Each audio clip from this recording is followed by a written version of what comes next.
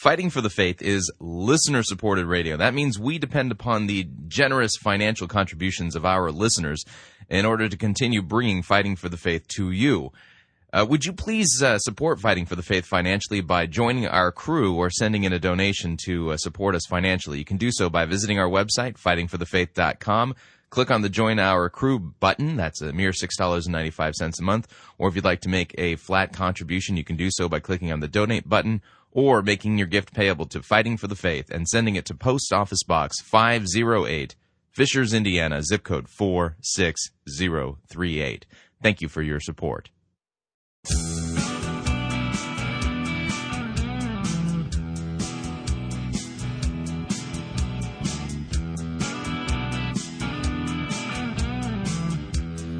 It's time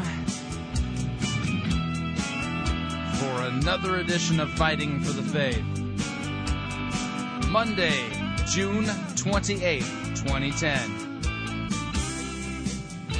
For those of you in the United States, 4th of July, just around the corner. It's a great day for eating hamburgers, hot dogs, and watching people blow themselves up with garden fireworks displays, especially here in the Midwest. Oh, man. Something I never saw growing up in California. Details in just a second. Thank you for tuning in. You're listening to Fighting for the Faith. My name is Chris Roseborough, and I am your servant in Jesus Christ, and this is the program that dishes up a daily dose of biblical discernment, the goal of which is to help you to think biblically, to help you to think critically, and to compare what people are saying in the name of God to the Word of God. No shortage of crazy things being said out there, some of which we'll cover on today's edition. You know, I'm beginning to think that I need to rename this program. Train Wrecks in Faith. Maybe that might be an alternate working title. Anyway, talking about fireworks real quick, starting off on a tangent, because, you know, it's just so fun because I can do it. Weird thing here in the Midwest. You can go to, they have fireworks stores just about every corner, and you can pretty much fire off fireworks any day of the year here. And the stuff that they sell, you can't get this stuff in California. No way, Jose. I mean, you know those things where you have like the cannonball-sized firework, and you stick it into a tube, and it goes thump. And it goes up in the air and then poof, explodes. You can actually buy those here legally. Weird. Yeah, in California, I mean, most cities don't even allow you to use fireworks. I mean, if you have a sparkler, I think you could get thrown in jail. But out here, no, people light themselves on fire and blow themselves up with regularity. And, it's all legal. Just one of the weird things I'm still getting used to here in the Midwest. So, yeah, adventures of a Southern California boy living in Indiana now. Okay, today's edition. By the way, good email. Got an interesting edition of Fighting for the Faith ahead here. The Ergun Caner thing has come to a head. Now, if you remember back, my prediction was that there was no way that they were going to rule in Ergun Caner's favor.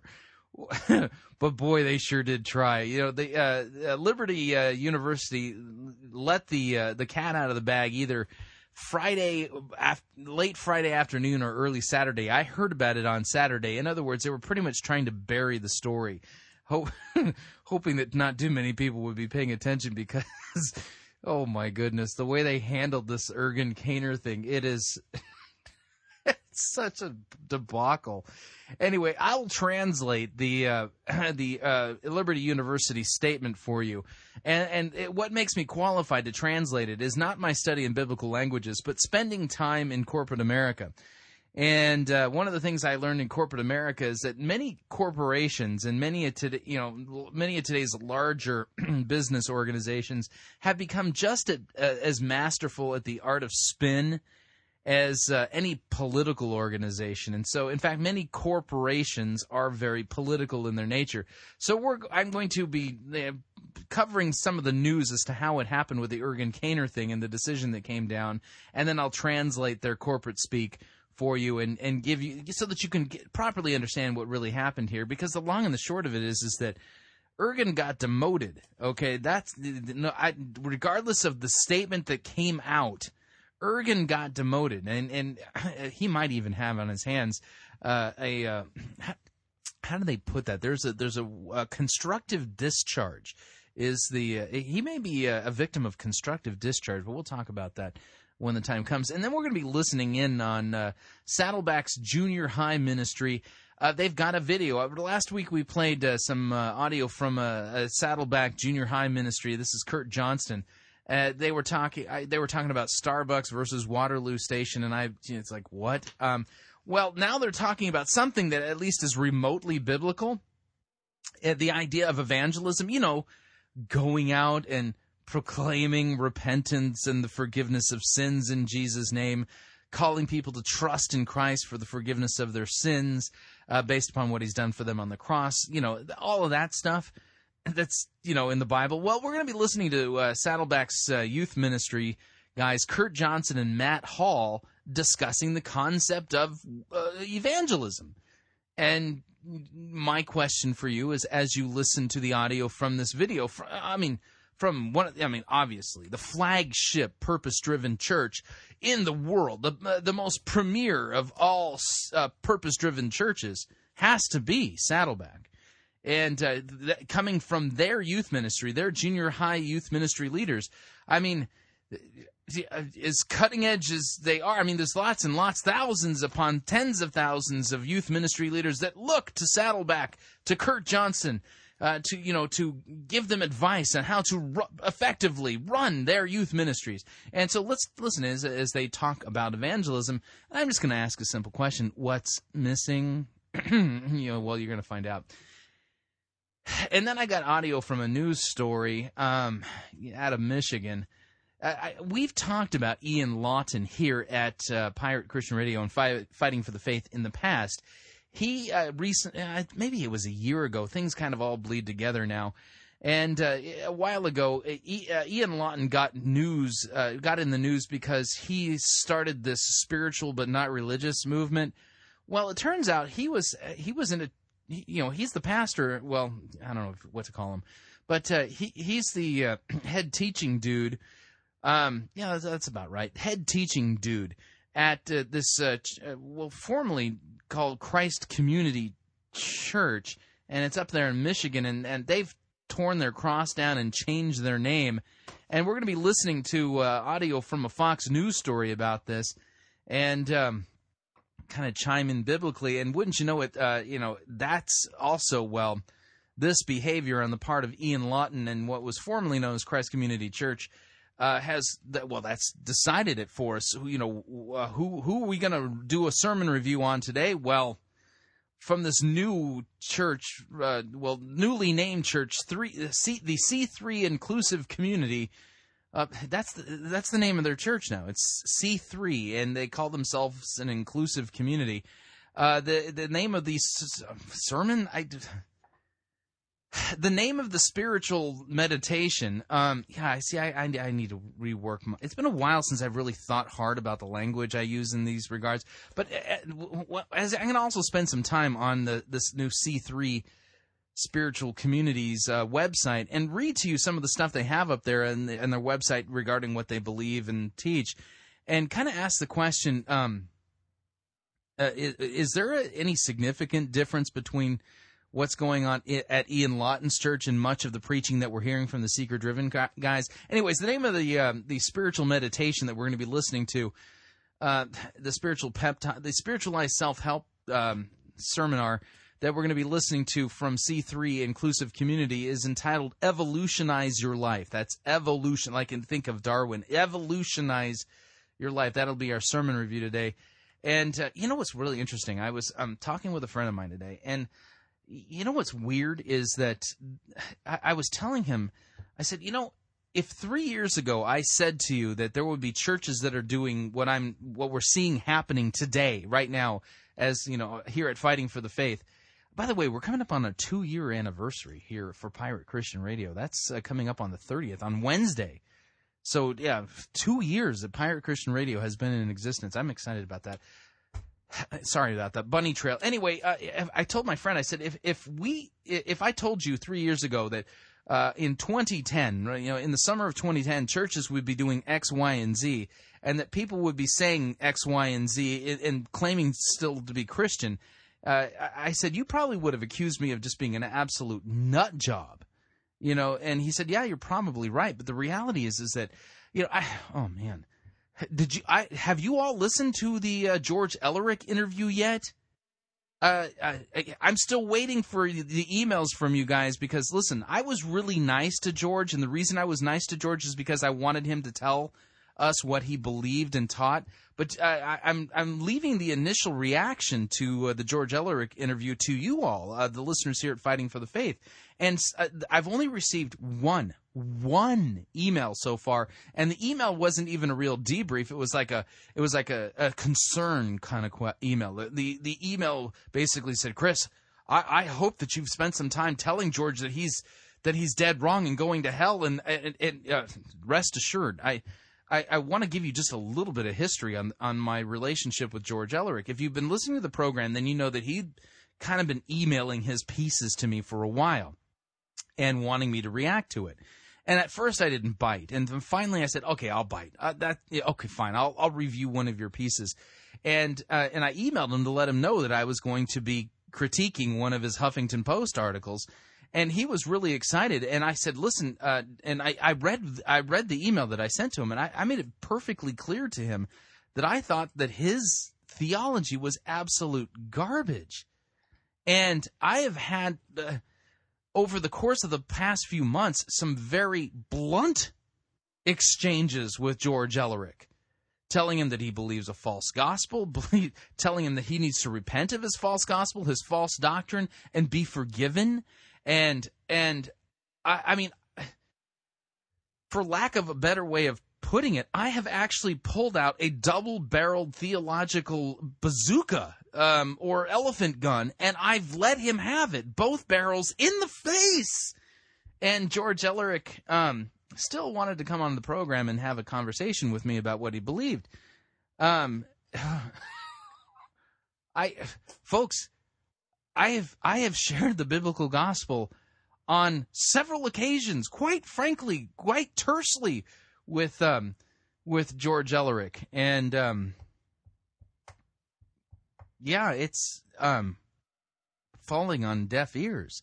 Pray for him, because I mean, here's my question: I mean, is it possible? Is it humanly? Is it spiritually? Is it possible for somebody to deny every single major cardinal doctrine of the historic Christian faith, including the nature of God, the deity of Christ, Christ's bodily resurrection from the dead, salvation by grace alone, through faith alone, by Christ's work alone, Christ's return in I mean, basically, take out the Nicene Creed, and this would be the what you want to know what George Ellerick believes. Take out the Nicene Creed, and every single statement. Read the statements as they're kind of grouped together, each of the different propositions that are put forward in the Nicene Creed, and then mark it out with a heavy black Sharpie and just put a question mark next to the statement. And now you know what George Ellerick believes. He believes, I don't know. Well, he's not sure. Pray for him. He is headed to hell unless Christ grants him repentance and the forgiveness of his sins. But, he denies every single major cardinal doctrine. And, by the way, I don't think it's accidental.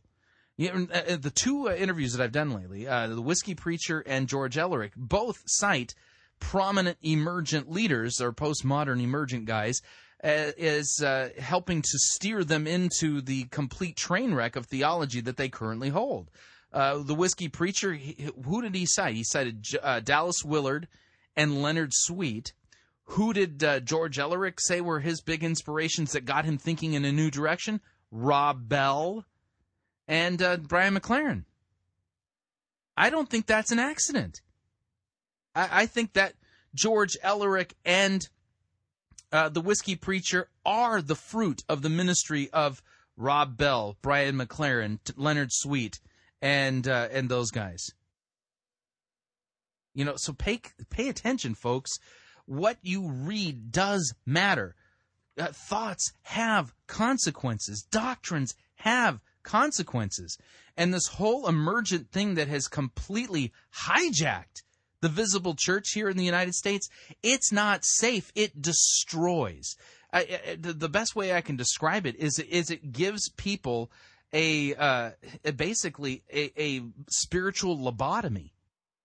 At the end of it, you're not capable of thinking a coherent spiritual biblical thought.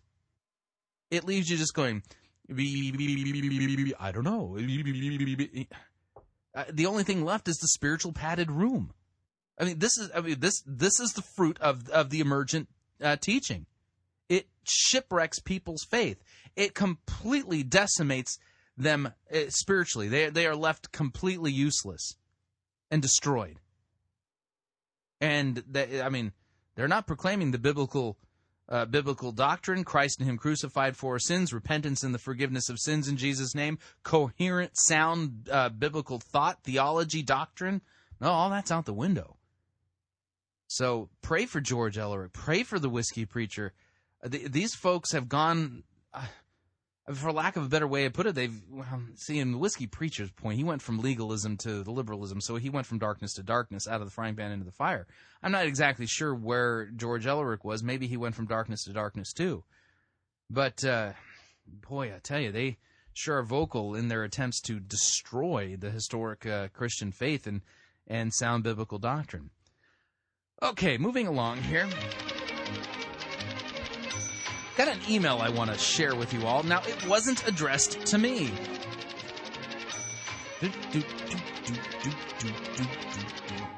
Now, this was written by Chip, and I'm not sure where Chip lives. And I'm not going to say the name of the church that he wrote this email to. But the reason why I'm reading the email is because Chip spent some time applying discernment skills and contacted the pastor at the church that he attended over the weekend, or I don't know if he's been visiting there for a while. But folks, listen, I got to make something really clear here. Okay, one of the reasons why I'm not taking first crack at the debrief for Phil Shepard or for George Ellerick is because fighting for the faith, even though it is radio, even though at times it can be entertaining, this is entertainment, this is radio with a very specific purpose in mind, and that's to teach you sound biblical doctrine and biblical discernment, which means that, as you've been listening to this program, it's your responsibility to start taking these tools that I model, use here on the program and teach you, and start applying them yourself to your own situations. Now, that being the case, let me give you just a little bit of a disclaimer, okay? I get a lot of emails from people saying, could you do a sermon review on this pastor or that pastor or this church or that church, okay? And if you've noticed by my, lack of response, sometimes oftentimes those sermons don't make the grade for what I'm trying to accomplish here. And I understand that there is an urgent need on your part to get my feedback on this. But see, here's the deal. What I'm trying to teach you is how to compare what people are saying in the name of God to the Word of God so that you can do it yourself.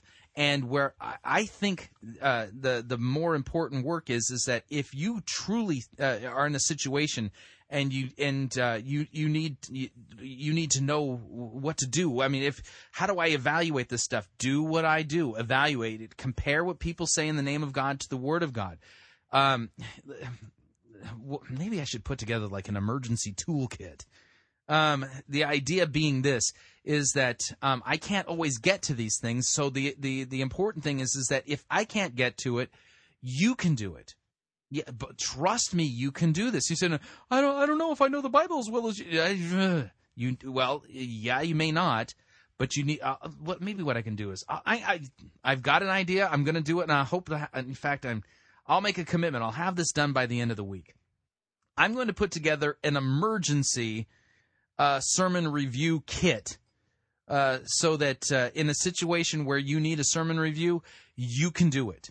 And I'm going to just lay out the questions that I look for, the tools that I use when I do it, and give you some basically, some good sound biblical doctrine to work from. And the idea here then is that you then can take this emergency sermon review kit, and when you have a loved one or somebody that you're concerned about going into a church, you can sit down and you can apply these tools yourself and demonstrate to the person that you're trying to reach out to yourself and say, look it, this pastor said this, here's what God's word says. This pastor was saying this, here's what God's word says. And you can do the comparative work yourself. You need to start applying these tools to your life. You need to start applying these and using them yourself because, I'm limited in what I'm capable of doing. I barely keep up with the workload that I have on a daily basis. So I wish I could help you all more. I don't have the means to do it, but the goal here is not for me to fish for you, but to teach you how to fish. That's the idea here. And that being the case, this is the reason why I'm reading this email from Chip.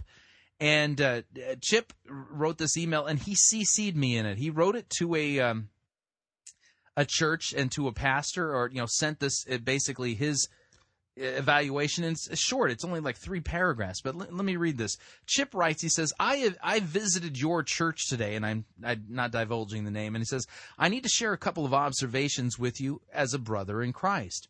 A common model for sermons is a problem-solution format. Basically, what you did this morning, Pastor. Effective sermons are problem equals sin, and the gospel equals the answer. The setup and description of the problem is drinking is a sin. The description of the problem was, is drinking a sin, was an adequate explanation that drunkenness, not drinking, is the sin. You had a good number of relevant verses in the first part of the message and some good points about not being a stumbling block for others and honoring your parents. The main failure, however, that I noted in your sermon was that as you moved into the solution portion of the sermon, there was no transition from law to gospel. I heard nothing about the solution being repentance in Christ's shed blood as the payment for our sins, all our sins, drunkenness, and all others. What I did hear you say was that the youth are our spiritual answer to our culture, not that the gospel is our answer. As I recall, you did not read any more scripture during the solution portion of the message, which seemed more psychological and self-centered, not God-centered. It seemed that you left the congregation with no real hope, just more that they needed to do, which is nothing more than the law. Watch or listen to the tape of today and consider the validity of these comments. Please make sure that you give a clear presentation of the gospel as the solution to every problem in every message. One analogy for the sermon format is like a baseball game. You have to get a hit to get on base by describing a real problem, not a manufactured one. That is the setups or the problem. You still have to get home to score, and that requires the gospel. The more clear the problem or the problem explanation, the more straightforward the answer, that is the gospel.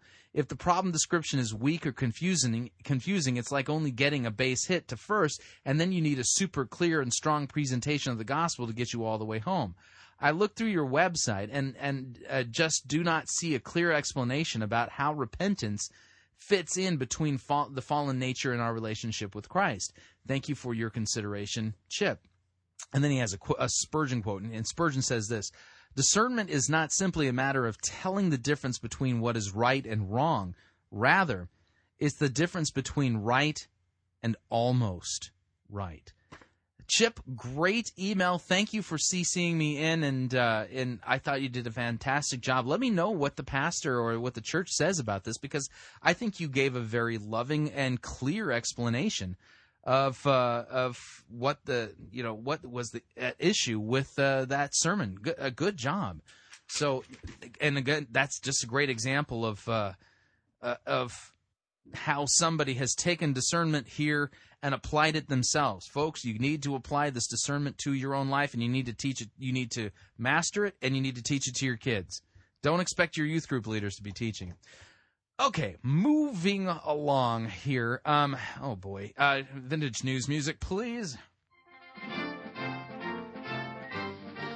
From Christianity Today, Liberty University cuts Caner as seminary dean.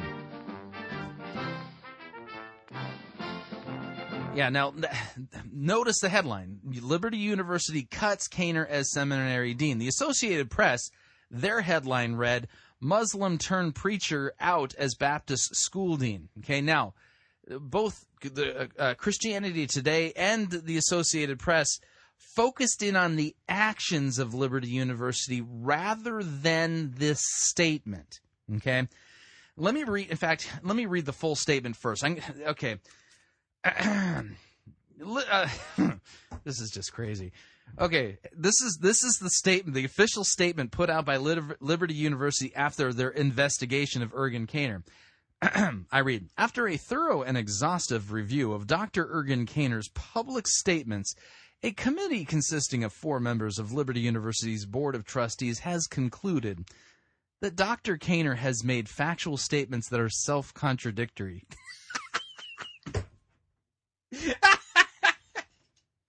Oh, that is such spin. Yeah, by the way, if you believe in factual statements that are self-contradictory, then let me tell you something about my weight, okay? Now, if you've been listening to Fighting for the Faith for any given amount of time, then you know that I'm pretty upfront about the fact that, well, I weigh way more than I should. But now that we now know that it's possible to have factual statements that are self-contradictory, I want to let you all know that when it comes to my weight, that I've come to the conclusion that I'm really an underweight fat guy. Yeah, it's true. I'm an underweight fat guy. Just want to let you all know that. So, Dr. Caner has made factual statements that are factual statements that are self-contradictory.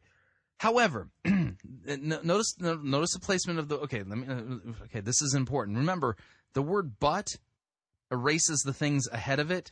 Okay, I'm trying to translate this for you. The word "however" many times in a statement serves the same function as the word "but." Okay, so here's what we got.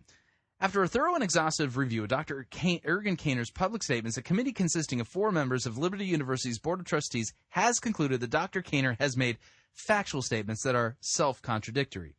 However, or but, which erases all of that, the committee found no evidence to suggest that Dr. Caner was not a Muslim who converted to Christianity as a teenager. When was that the issue? But instead found discrepancies related to matters such as dates, names, and places of residence. Dr. Caner has cooperated with the board committee and has apologized for the discrepancies and misstatements that led to this review. Not lies, but they're just misstatements.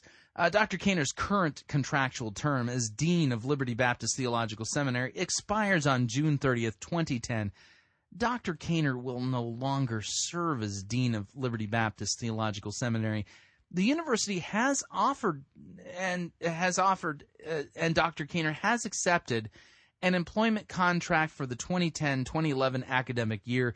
Dr. Caner will remain on the faculty of Liberty Baptist Theological Seminary. Well, isn't that just great? Okay, now you say, what does all of that mean? Folks, this is just corporate speak. This is political spin. Okay?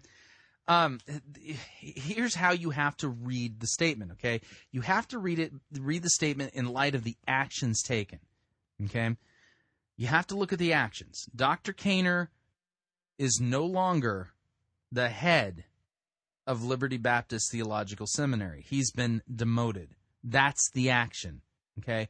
It doesn't matter what the story is around it, okay? The story is designed to, well, staunch bleeding or to basically help repair damage that has been done, okay? You have to look at it from the point of view of Liberty Baptist Theological Seminary, okay? Dr. Caner made misstatements. He made factual statements that were self-contradictory. In other words, he lied to them, okay? And they fell for it. They still have to somehow teach their students, their seminary students next year, okay? And so they've got to, in some way, protect themselves and kind of find a way of repairing the damage that's been done. Okay, and there's another aspect to it too, and that other aspect is that this story came to light as a result of people that Liberty Baptist Theological Seminary, by people whom they view as adversaries. And funny enough, in this particular case, the adversaries that are bloggers, both Muslim and Calvinist, okay? And Dr. Kaner has been an outspoken, almost cartoonish critic of Calvinism, okay? I think that's part of why he got brought on. Within the Baptist denomination, there is a sharp debate right now. Really, really almost nasty debate going on right now regarding those who are more of a seeker-driven Arminian Pelagian bent and those who hold to the doctrines of grace and Reformed theology. And as a result of it, I mean, there's some institutions that where the Calvinists on staff in these academic institutions are hanging on by fingernails, okay? And so I think that part of Dr. Kaner's appeal was he was almost bombastic and just bold and in your face in his opposition against Calvinism. Okay, so you can't, in their way of thinking, you can't possibly allow the Calvinists to have any kind of a victory in the situation, because that would embolden them against the agenda that they have against the Calvinists. That's as an outside observer, I've been watching this really nasty political debate going on for several years within the Baptist ranks, and so I think that's the other part of what's going on here. So if they had completely canned Dr. Kaner, then it would have basically emboldened the Calvinists and maybe even some Muslims, but they're kind of outside of the camp. That's not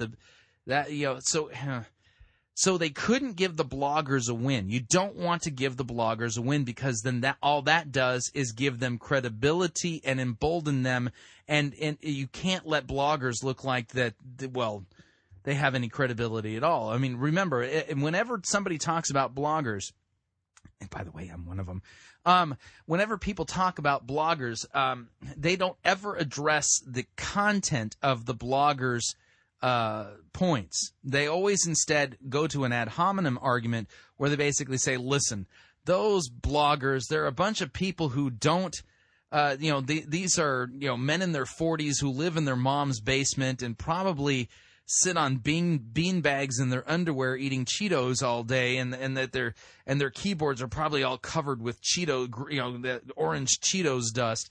And these are people who are malcontents and really mentally unstable. And so that's always the case. They never deal with the content of the arguments brought up by, quote, bloggers. Instead, they always have to go with an ad hominem. In this particular case, bloggers were very instrumental in helping to push this up to the point where Liberty University had to deal with it. And they dealt with it unwillingly, only because it got pushed up to what they considered to be credible sources, credible news agencies. And so if they had canned Dr. Kaner, that would have been seen as a big win for bloggers and people who are supposed to be uncredible. You get what I'm saying. So the idea here is that this is a face-saving move on their part, but you have to look at the action. Dr. Kaner was demoted, okay? Not only that, I don't think he's going to survive past the 1-year academic contract that they've given him. I would be very surprised if this time next year they renewed that contract. And so the idea here is by demoting him to a lesser position, he's no longer head of that seminary anymore. They've demoted him to a lesser position. A year from now, who's going to remember this anyway, right? There's going to be more important things going on, and then they can just quietly not renew his contract. Okay? That's what's going on. So did Dr. Kaner lie? Oh yeah, you bet your bippy he lied. Is that what this committee discovered? Yes, that's exactly what they discovered. But they want to handle this in a way that they didn't give their opponents, their political opponents, the Calvinists, a win. The Calvinist bloggers a win. So that's what's really going on here. At least that's my interpretation of what it is. And and when you read the Christianity Today story, the headline is that they cut Kaner as seminary dean, and the Associated Press makes it very clear that he's no longer the dean of the school. You have to look at the actions. The actions are speaking much louder than the statement there, and the statement is just silly. So anyway, that's my 2 cents on it. So enough of the Ergun Kaner thing. Let's go ahead and go to our first break. If you would like to email me regarding anything you've heard on this edition or any previous editions of Fighting for the Faith, you can do so. My email address is talkback@fightingforthefaith.com, or you can ask to be my friend on Facebook. It's facebook.com/Pirate Christian, or you can follow me on Twitter. My name there, Pirate Christian. We'll be right back.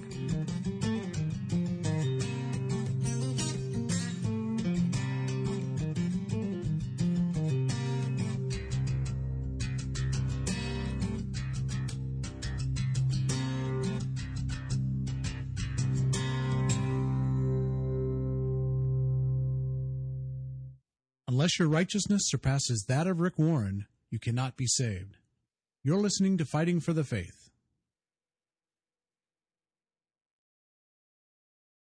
You're listening to Pirate Christian Radio. We'll be taking your false doctrine now.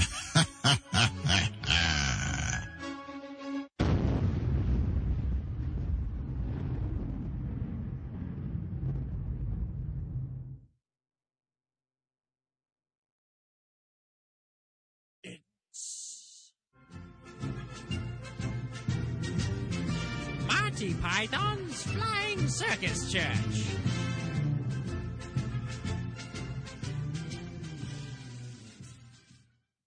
Hello, I wish to register a complaint. We're closing for lunch. Never mind that, my lad. I wish to complain about the sermon that I purchased a day ago from this very boutique. Yes. What's wrong with it? Tell you what's wrong with it, my lad. It's a dead sermon, that's what's wrong with it. No, not possible. You just preached it wrong. Look, matey, I know a dead sermon when I preach one, and I know that the sermon I preached yesterday was certainly dead.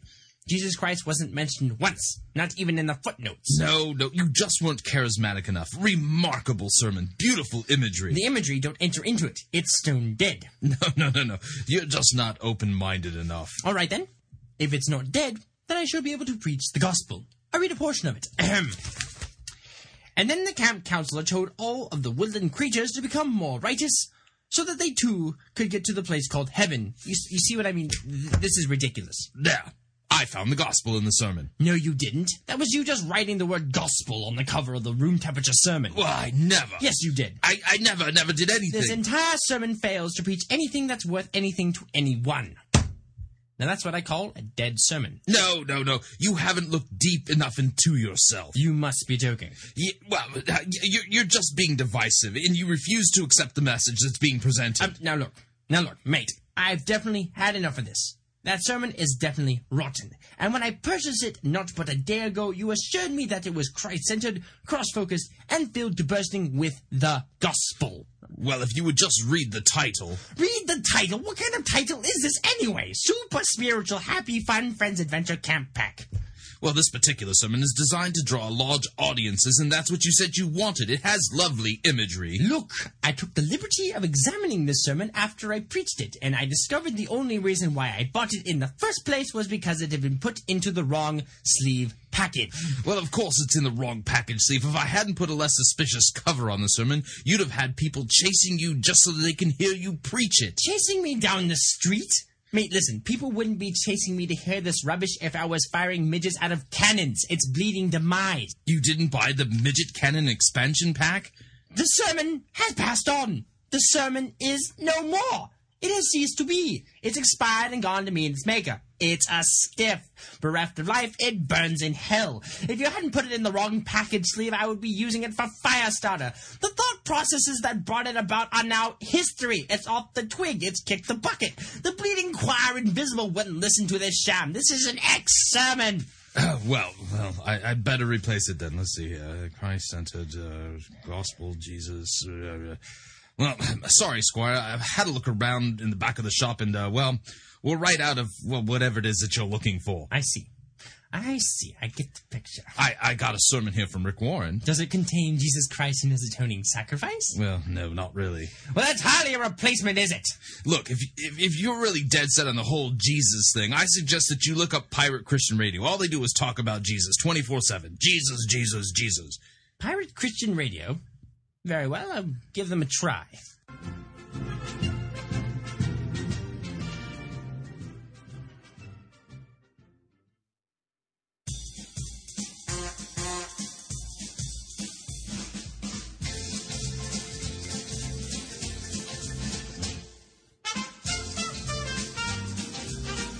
Keep more of your money in your pocket. Hi, Chris Roseborough here. If you're planning to travel anytime in the near future, then don't pay more for airfare, hotel rooms, or rental cars than you need to. Longtime Pirate Christian Radio featured advertiser Cheap O Air can save you a Tijuana taxi load of money on all of your travel needs. Plus, Cheap O Air has a seasonal promotional code for all of our listeners that will save you an additional $10 off of Cheap O Air's already low prices. Visit piratechristianradio.com/cheap, write down the promo code, and then click on the banner, and then book your travel today. Again, that's piratechristianradio.com/cheap.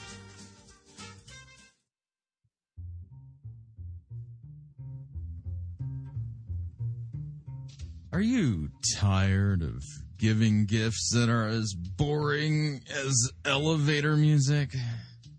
I mean, how many ties and dust-collecting paperweights does a person need? Well, Pirate Christian Radio has the perfect solution to boring gifts. The answer is Cloud9 Living. Cloud9 Living offers more than 1,600 unique and memorable experience gifts in 42 cities nationwide. Gifts such as hot air balloon rides, dinner cruises, stock car racing, skydiving, and combat aircraft dogfighting. Cloud9 Living has gifts for every taste and every budget. For more information on Cloud9 Living, visit piratechristianradio.com/Cloud9. Again, that's piratechristianradio.com/Cloud9. You'll be glad that you did.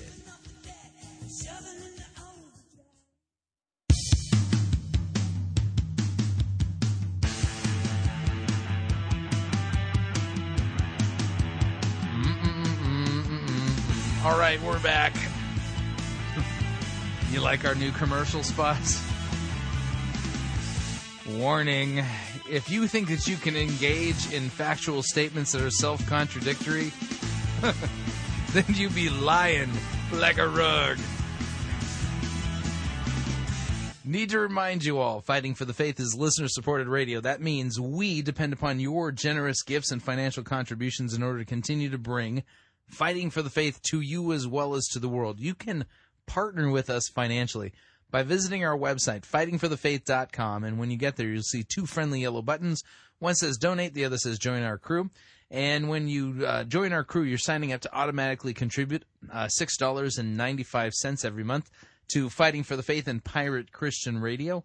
And, of course, if you would like to specify the amount that you would like to send, you can do so by clicking on the donate button, or you can make your gift payable to Fighting for the Faith and send it to Post Office Box 508, Fishers, Indiana, zip code 46038. All right, moving along. Let's see here. Okay, yep, looking at my notes here. Now, it might sound like I'm picking on Saddleback. I mean, far be it for me to do such a thing. But Kurt Johnston over juniorhighministry.com, he's the junior high youth pastor there at Saddleback. And Saddleback is, well, the premier, the flagship, purpose-driven church on planet Earth.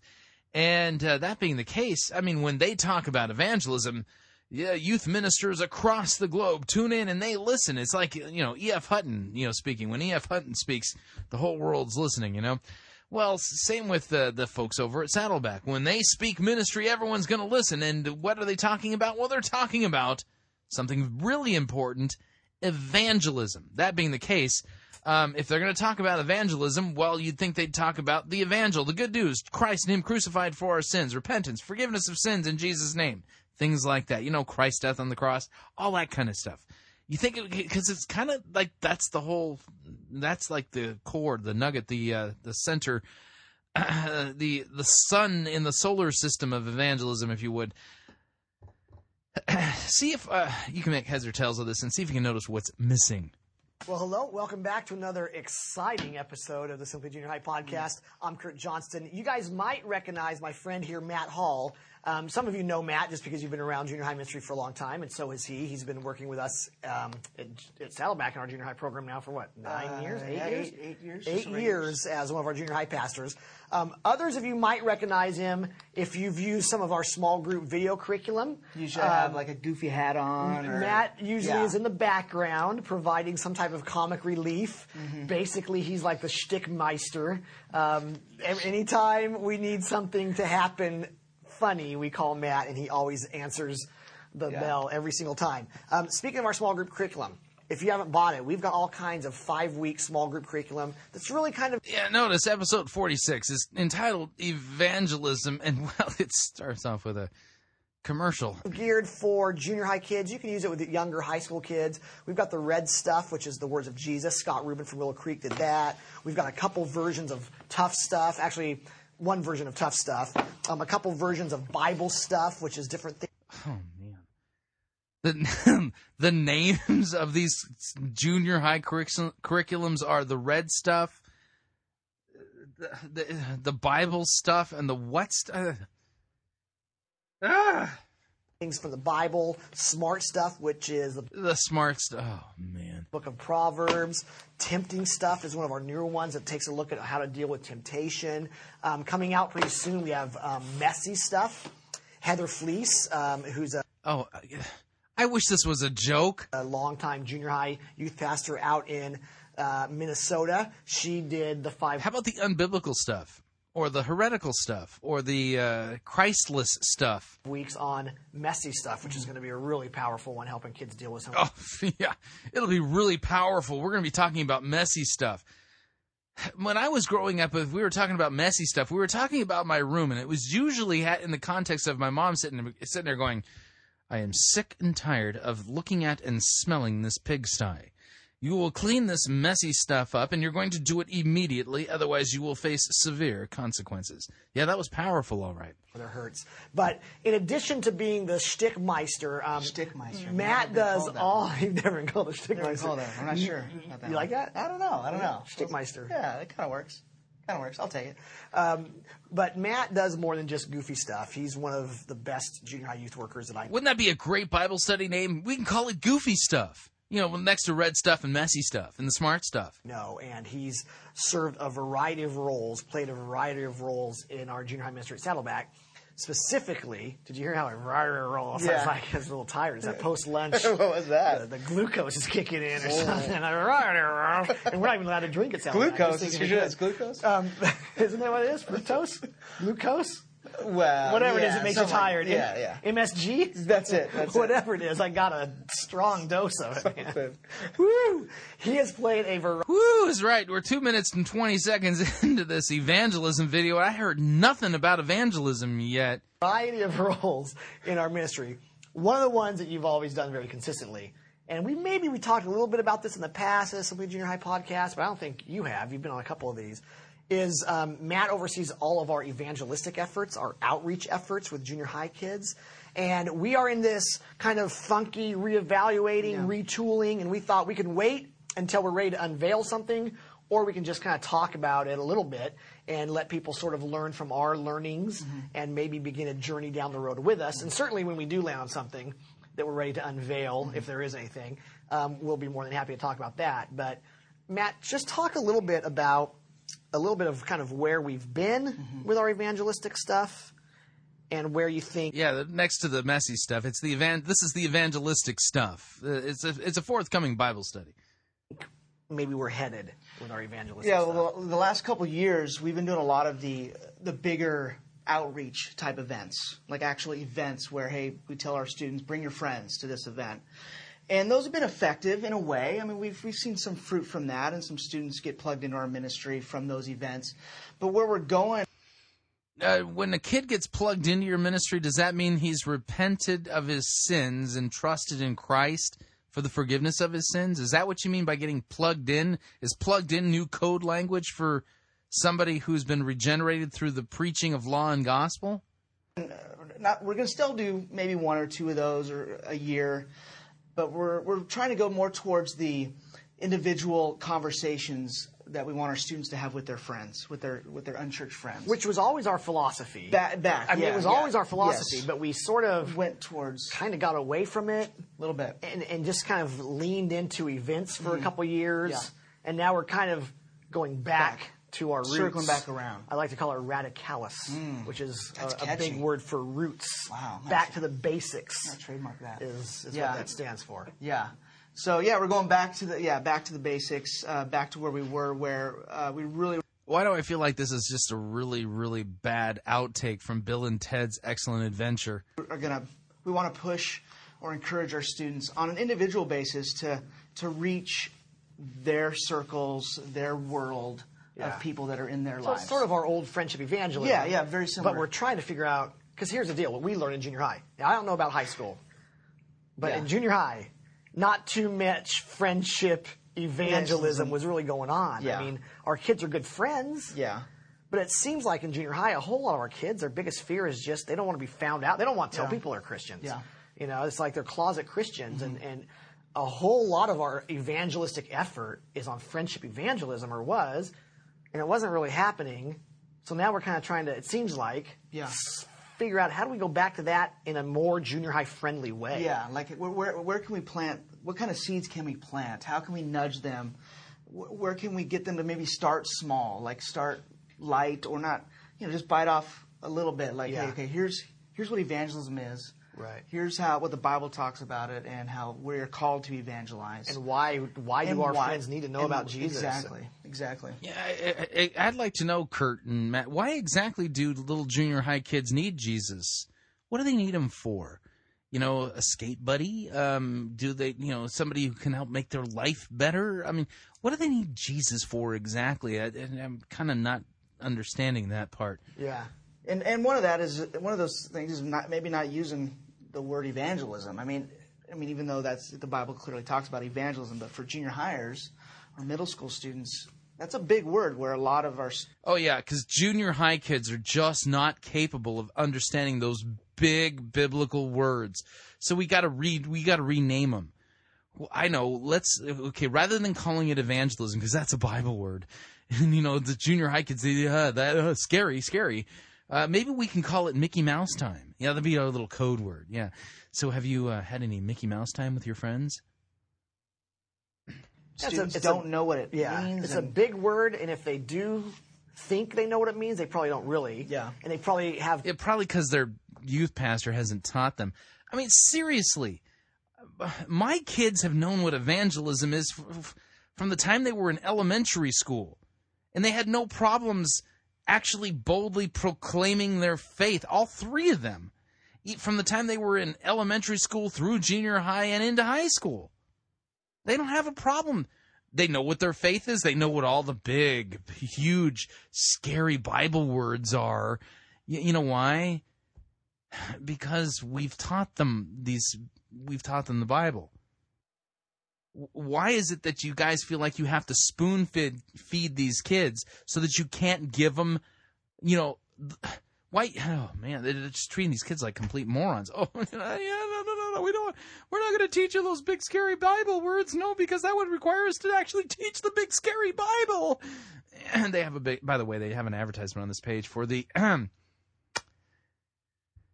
1 Minute Bible, and we continue. Connotations or images in their mind of TV preachers or street preachers, the bullhorn guy type of people. Rob Bell illusion. Rob Bell's the one who put together the bullhorn guy video.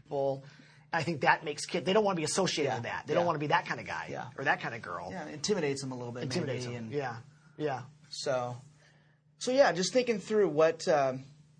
Please tell me when you're going to start thinking this through again. What we can do, maybe, where they do write down simply writing down one friend or one person that they know that they can maybe share their faith with, or look for an opportunity, maybe not even to share their faith, but just to invite So no, we don't want them to share their faith. We just want them to invite people to the youth group. that person to church. Right. Or just to have a conversation with them about God. Well, talk a little bit about how, like, what are we just talked yesterday at lunch about some of our thoughts of how do we make the weekend begin to help kids. Yeah.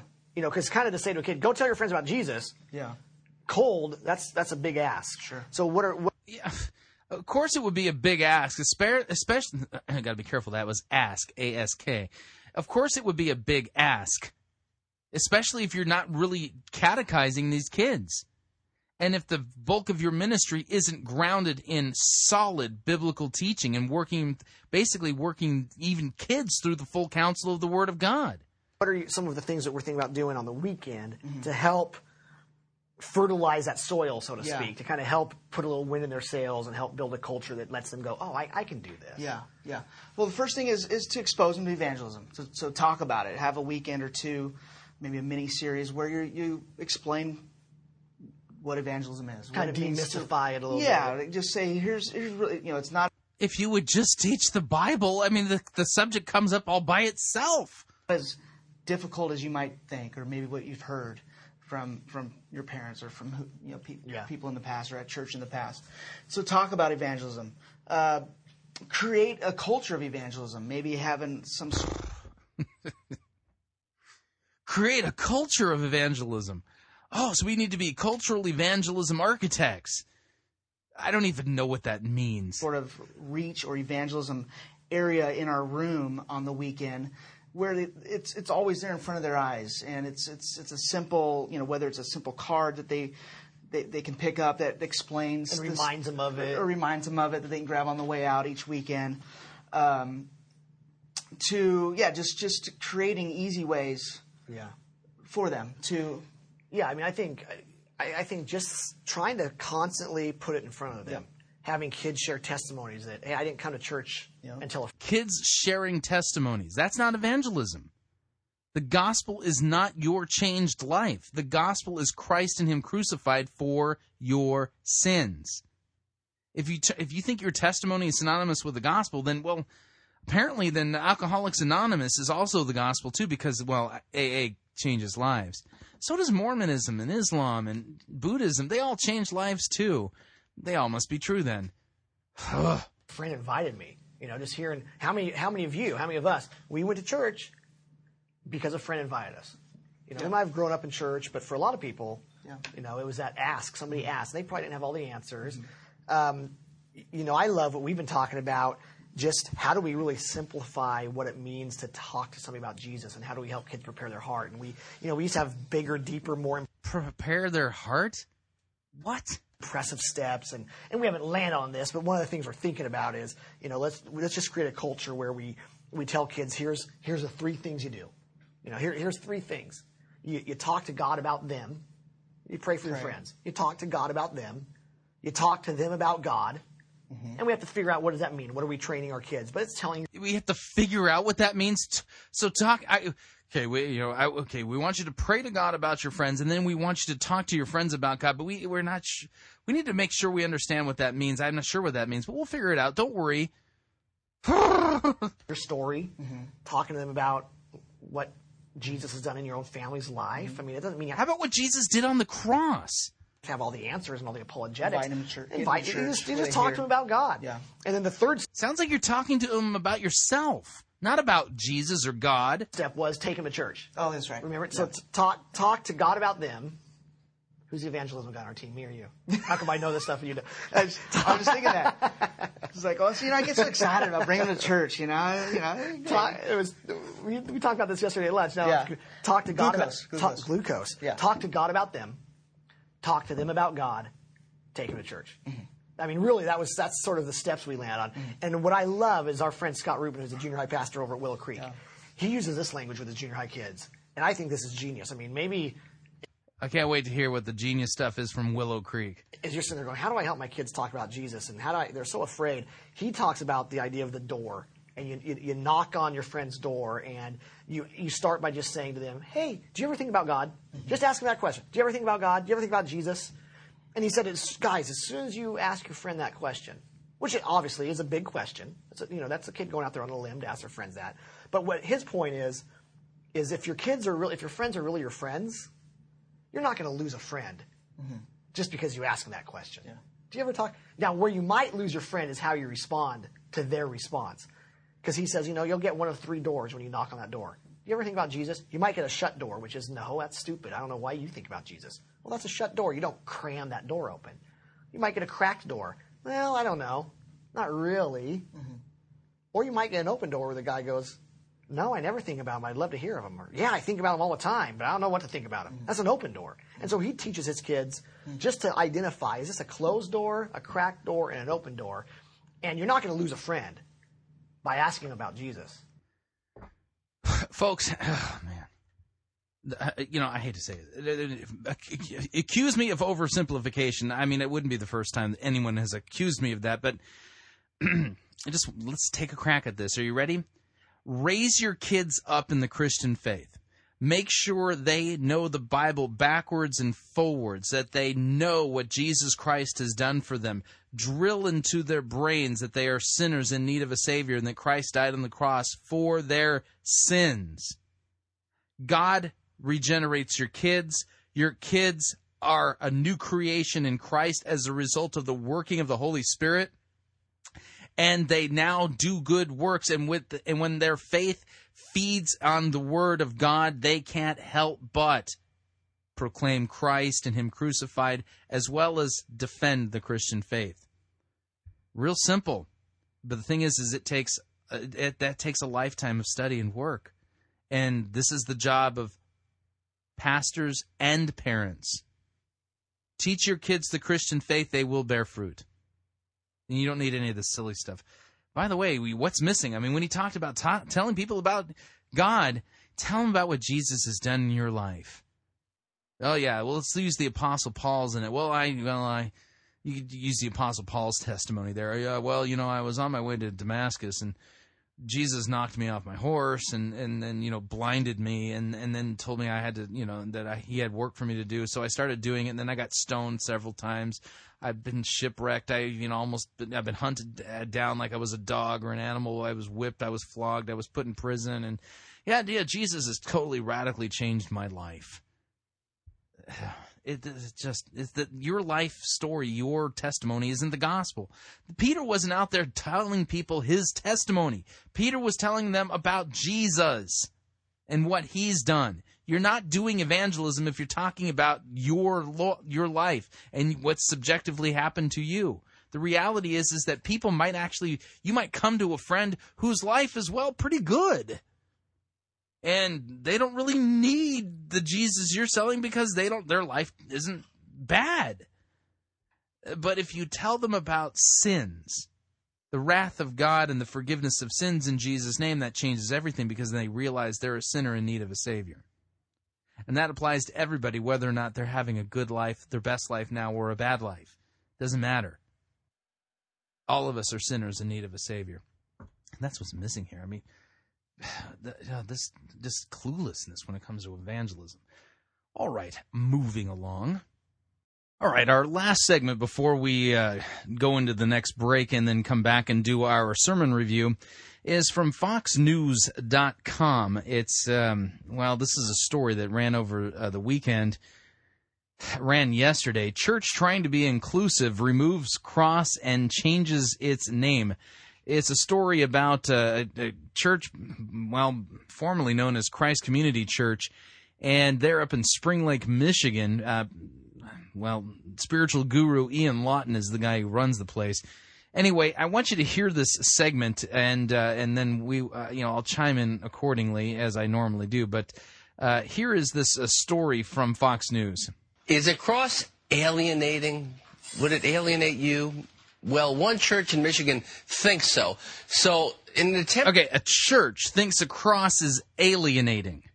What kind of sentence is that? To be more inclusive and to not alienate potential worshipers, Christ Community Church has not only changed its name to C3 Exchange, but it's also removed the cross from its bell tower. Joining us now is that church's senior pastor, Ian Lawton, and the CEO of International Aid, David Wisson, a longtime resident who disagrees with what the church is doing. Good morning, gentlemen. How are you? Morning, Peter. Good. Pastor, from what I understand, you want to so-called de-church your church. De-church your church. I want to un-Americanize America. What kind of language is this? And for you, the cross or the crucifix has become a negative symbol. How is that so if this is a Christian church? Yeah, it's a great question. They're showing photographs of the church being taken down. Well, here's what's happened at C3 over the last couple of years. We've had a number of people join our community. We've had Buddhist, Jewish people, Muslims, gay people, spiritual but not religious. Everyone's come and joined. So we've changed the name and moved the cross to kind of catch up. So they've joined your church, but you didn't give them Christ and Him crucified for their sins. You didn't preach the gospel to them, right? So now you got this entire community full of people who aren't even Christians, but you want to keep your little organization, your little social club up there in Spring Lake, Michigan. Who we've become. Basically, there's something we have in common that goes much beyond all of those differences, and that is we want to be all we can be in the world and make a difference together. We want to be all we can be in the world. That's a slogan for the Army, and we want to make a difference. Quick question, folks. If you've been listening to this program for any amount of time, isn't this the same exact themes that we're hearing from so-called seeker-driven and purpose-driven churches constantly being preached Sunday after Sunday? Is the road that those seeker-driven churches on the same road that this church that Ian Lawton supposedly pastored, is that the same road they're on, where you lead to pluralistic universalism? So you become a universalist community, and you secularize what was once a Christian community. You accept atheists, you accept people of all other religions. Is that right? Basically, that's what's happened, is that people have Then you're not a church. been attracted to our community because it's open, it's inclusive, it's diverse, but more importantly, people have come because they want to make a difference. They want to practice being human together, and this is They want to make a difference, and they want to practice being human together. Where on earth does the Bible talk about this? It doesn't. This isn't Christianity. safe place to do it. Mr. Wisson, is it a matter of diversity or is it perversity in Great question. terms of traditional Christian principles to which this church once hewed? Well, first of all, I'd like to clarify. I don't have a problem with C3 taking down the cross. I actually think it shows a lot of integrity because they're not standing for the message of the cross anymore. A good point. However, that being the case, I do have a problem with it, and I'll tell you why. I mean, basically, apparently somewhere along the line, this church stopped being a church. And the taking down of the cross is pretty much, the funeral service for the church. But what we've seen here, this is what happens. This is where false doctrine takes people. This is where false doctrine takes a church. Got to remember, Satan is actively involved in the greater church and in churches in order to destroy them, to get them off message so they don't proclaim the biblical gospel, repentance and the forgiveness of sins in Jesus' name. Without that, you don't have a church. Without sound biblical doctrine, you don't have a church. And so I guess in one sense, yeah, they have integrity, at least to change their name and stop pretending to be a church. That's great, but this is still a terrible tragedy because Satan has murdered this church, absolutely destroyed it. This is now a synagogue of Satan. That, by the way, if you think that's a strong term, that's a biblical term. Read the book of Revelation and Jesus' own words in the book of Revelation to the 7 churches of Asia Minor. You'll find one of the churches there referred to by Jesus himself as a synagogue of Satan. That's what this church has become. The cross is a message that for followers of Jesus Christ, that symbol has high value. But the Bible clearly states that Jesus is the only mediator between God and man. He says very clearly, no man cometh to the Father but by me. And Christianity, by definition, presents Jesus Christ as the only way of salvation and reconciling man to God. So to have that reconciling man to God through his death on the cross, that combined with other religions, I think is confusing. Mr. Wisson, thank you for your comment. Pastor Lawton, thank you. Have a good Sunday, and we appreciate you both being here. Pastor Lawton has this nasty, smug smirk on his face. 1 Corinthians chapter 1, if you have your Bible, please turn there. 1 Corinthians chapter 1, starting at verse 18. For the word of the cross is folly to those who are perishing, but to us who are being saved, it is the power of God. For it is written, I will destroy the wisdom of the wise, and the discernment of the discerning I will thwart.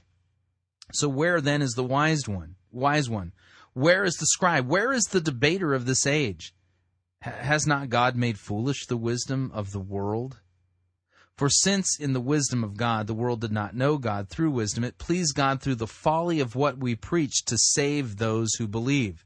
For Jews demand signs, Greeks seek wisdom, but we preach Christ crucified, which is a stumbling block to Jews, and it's folly to Gentiles.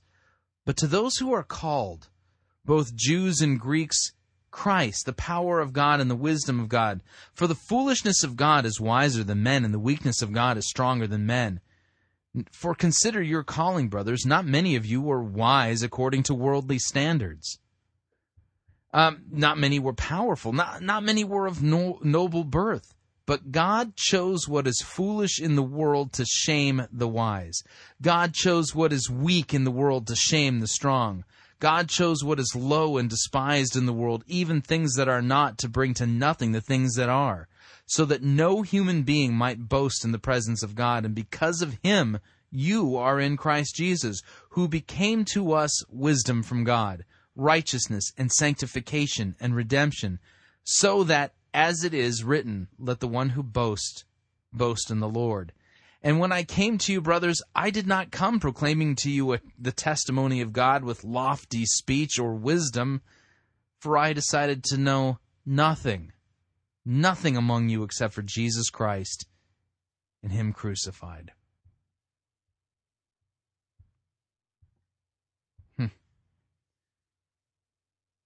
So C3 Exchange, which was formerly Christ Community Church, has been murdered.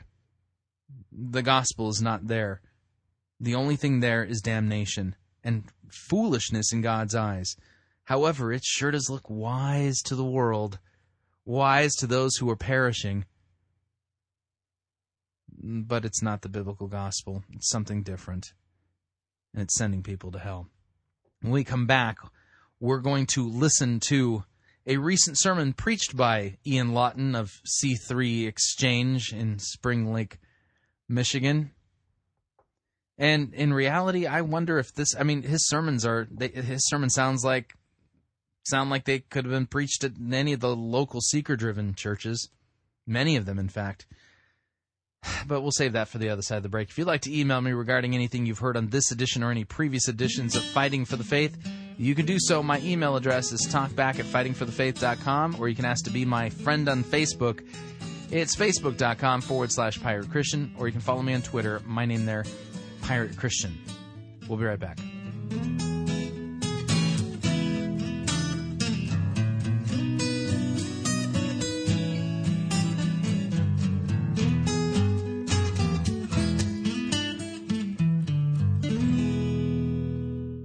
No itching ears are scratched here. You're listening to Fighting for the Faith.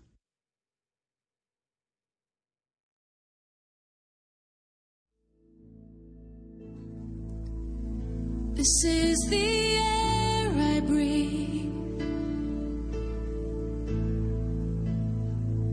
This is the air I breathe.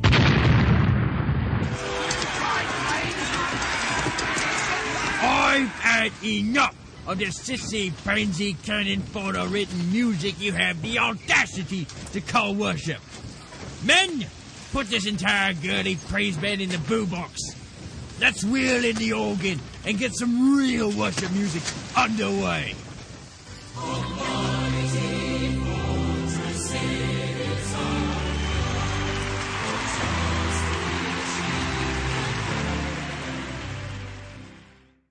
Ye be listening to Pirate Christian Radio.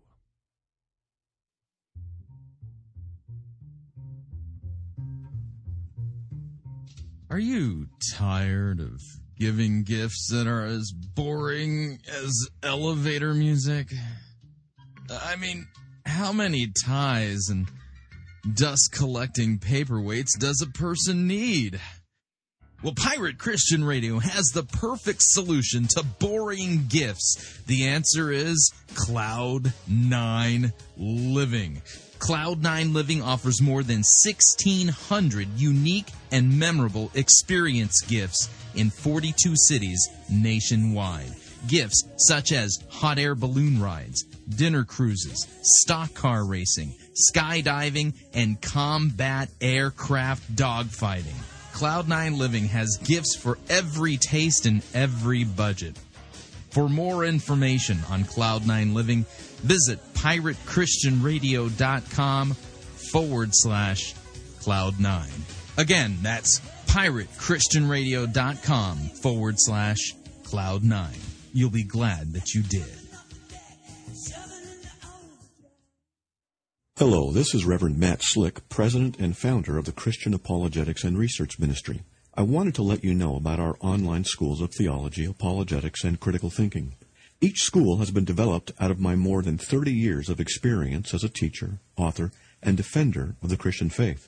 With these schools, you can learn what you need to know about the Christian faith, how to defend it, and how to promote the gospel.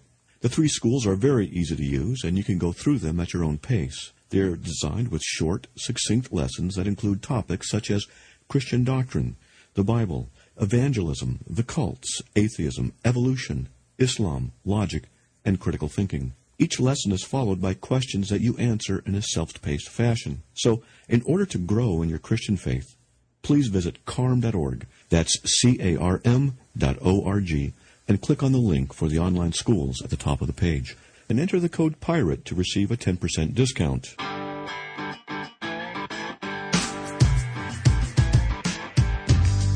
Okay, we're back. Hour number 2. We're well into it here at Fighting for the Faith. Sermon review time.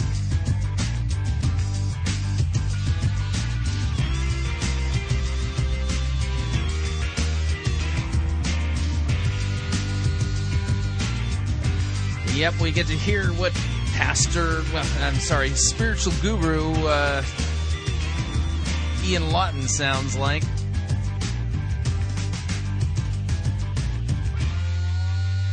Let's cue up the sermon review music.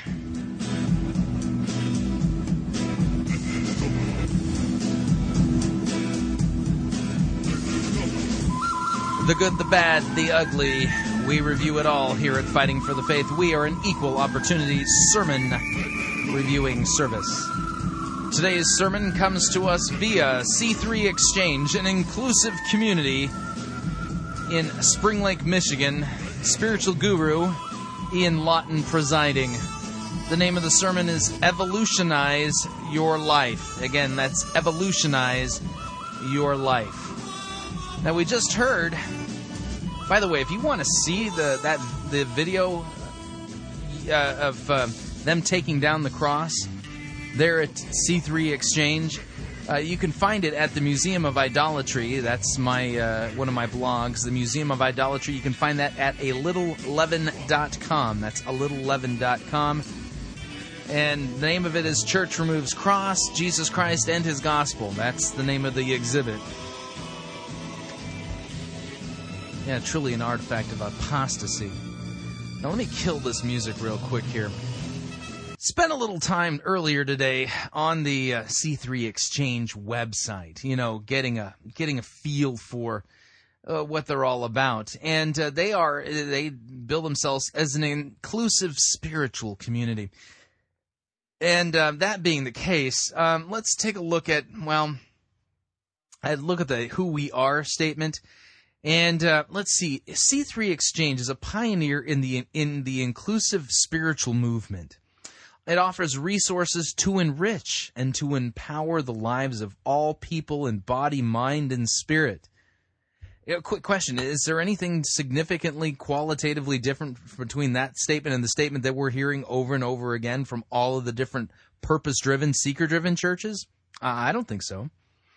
Number one, they like pursuing relevant religion. That's point number one in the Who We Are page. They like to pursue relevant religion. As life has evolved, so have beliefs and values, and religion is awe. It's a celebration of life itself, and we seek to address tangible, daily life issues such as work, ethics, relationships, and health with searching questions and awesome respect. Pursue justice. We seek to change. We seek to be the change that we wish to see in the world. Liberation begins as an inner freedom that inspires liberation in others, and we value community, collaboration, and global partnerships, ensuring that life, liberty, and the pursuit of happiness are honored for all. Pursuing sustainability, pursuing wellness. We value holistic health as an expression of spiritual or integral well-being. We see nutrition, emotional health, relationships, and spiritual practices such as prayer and meditation as being the core components of health. Again, I just ask the question, what's different between what these guys are teaching and what you see at Rob Bell's church, Willow Creek, Saddleback? We celebrate sexuality. We celebrate inquiry. We're celebrating creativity. We value the arts as creative expressions of the deepest human yearnings. We honor the mystery of life, and the manifestation of this mystery includes and transcends words and diverse and artistic expressions. Celebrate interfaith relationship and community. We celebrate universal truths. We celebrate diversity of religious perspectives. We celebrate community. We value community where compassion and interrelatedness are expressions of the unity of life. Participating at C3 Exchange isn't so much about beliefs and rituals as it is about learning to be human together. Deeds, not creeds, if you would. We value our local community, the global community of which we are a part, and the web of life that sustains us and depends upon our care. Again, I just asked the question from the Who We Are page from C3 Exchange. I mean, if I were to read this and say that found this from Saddleback's website, would it sound out of place? If I said I found this at Willow Creek's website, would it sound out of place or kind of, that doesn't sound like Willow Creek? No, it actually probably sounds like both of those places, doesn't it? Of course, Willow Creek, they don't have a cross on their property either. Just a little note. Let's take a look here. Let's see. Let me read to you the titles of the recent sermons. The one we're listening to today and reviewing is called Evolutionize Your Life. Heaven is Coming Home to Reality. Then before that, we got Bringing Heaven to Earth. Memory and Gratitude. A New Way to Inner Peace. What's in a Name? Risk-taking and inner peace. Finding inner peace on holy ground. Are God and nature one and the same? Learning from Earth's patterns. Easter, supersizing your optimism. Families, the world, and Nepal, that's in it. Nailing your true colors to the cross. Mindful activism, when spirit meets action. Trinity, loving many things. Sex education. The pregnant pause. Embodying divine sensuality. Evolution of God, waking up to a new earth, knocking on heaven's door. Soul plane, jet lag of the unconsciousness, the Messiah in your midst. These are similar sermon topics that I'm hearing preached all over the place. How about breathing new life into stale relationships? Haven't we done a sermon review that sounded just like that title from a seeker-driven and purpose-driven church? Breathing new life into stale relationships? The one thing you won't get, by the way, the one thing you won't get at C3 Exchange is that they're inclusive of all spiritual community stuff as long as you don't proclaim repentance and the forgiveness of sins in Jesus' name and the exclusivity that in Christ, the salvation is found in no other name under heaven by which men must be saved, that being Jesus Christ, that Jesus is the way, the truth, and the life, and that no one comes to the Father except through him. That's not welcome there. They're inclusive of all other spiritualities, but not that spirituality, not the cross. That had to go. Christ Community Church, that's not their name anymore. Christ had to go. So, is this where seeker-drivenism ends? Was it that C3 Exchange was just one of the first seeker-driven churches to arrive at this new destination? It just might be that this is where the purpose-driven and seeker-driven church movements take churches, and that this is the end stop for all of them. So without any further ado, here is, this isn't Ian Lawton preaching, by the way. I should have made that clear at the beginning. This is a guest speaker here. Unfortunately, I don't have his name in front of me. I'll figure it out as we go along. The name of this spiritual meditation is entitled Evolutionize Your Life. The title of my message this morning is Evolutionize Your Life. And it really could be seen as part 2 of what I shared a couple of weeks ago. Those of you that weren't here, I'll give you kind of a quick summary. But to evolutionize your life is essentially to come into harmony or into alignment with reality as reality really is, not just as... Oh, yeah, Jim, wow, that's deep. Wow, where's that in the Bible again? Oh, that's right. Sorry, you chucked that out. As we wish it would be or want it to be, but as reality really is. It's to align our life. It's to align our inner life and to align our priorities, our commitments with alignment. I've heard these sermons at seeker-driven, purpose-driven churches. We've reviewed alignment sermons here at Fighting for the Faith. The way things really are. And when we do that, we know a peace that passes all understanding. We don't merely have to wait to die to experience heaven. We can experience it in this life by being aligned with reality. Saying yes to life as it really shows up. Faith in God and trusting the universe. Celebrating what is. Loving what's so. Faith in God and trusting the universe? Huh? Accepting what's real. All of these are different ways of pointing to the same fundamental stance toward reality. In fact, I'd like to offer a third scripture reading this morning. And it's a third scripture reading. Pay close attention to what the scripture source is. It's not the Bible. One from Loyal Rue. He's a philosopher of evolution. He teaches at Luther College. He wrote a book called Religion is Not About God. And it's probably the best general theory of religion that I know of. Here's a quote from Loyal Rue.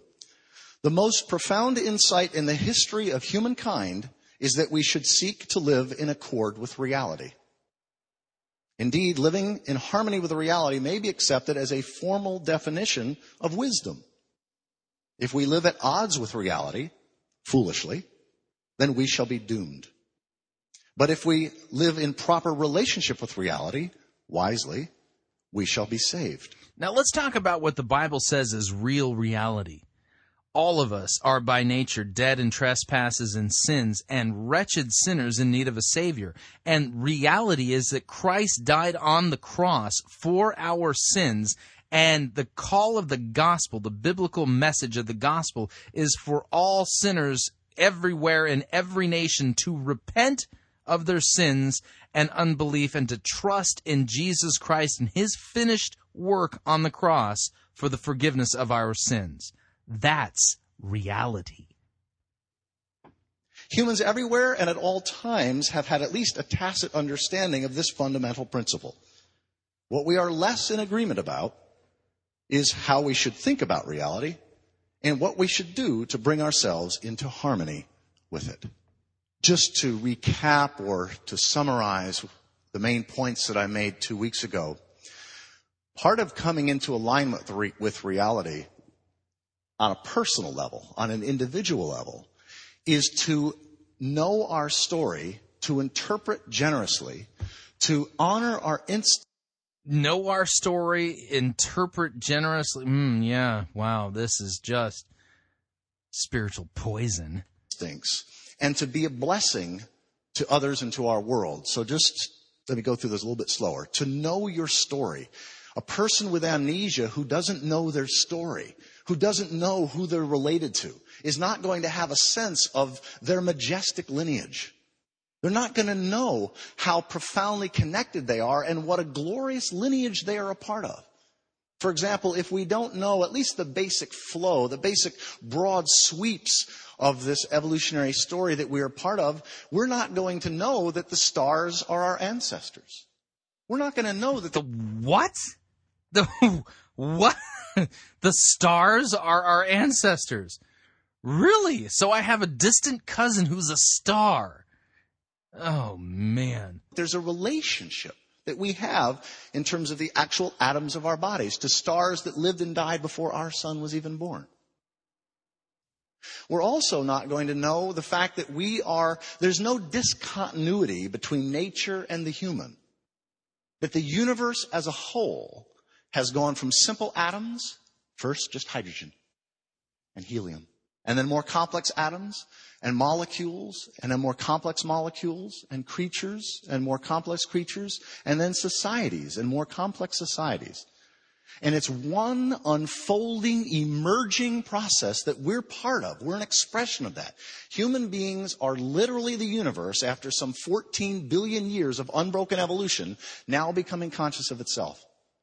We are literally nature uncovering its own nature. A human being looking out at the stars is literally the universe looking at itself and just gawking. Like, wow. Oh, boy. We are, the Bible and Jesus Christ have long left the building. So what you're hearing here is pure, unadulterated speculation. No revelation. This is all speculation. And notice he said that the book he was reading from is on par with Scripture, apparently.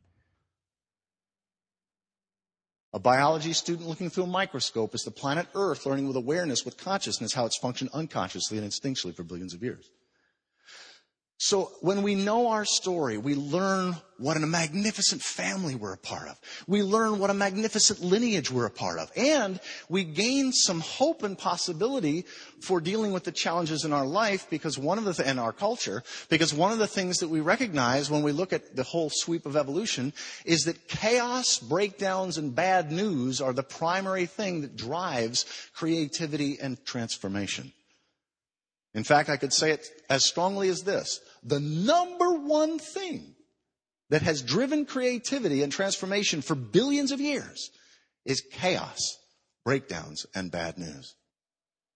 It's the most important thing.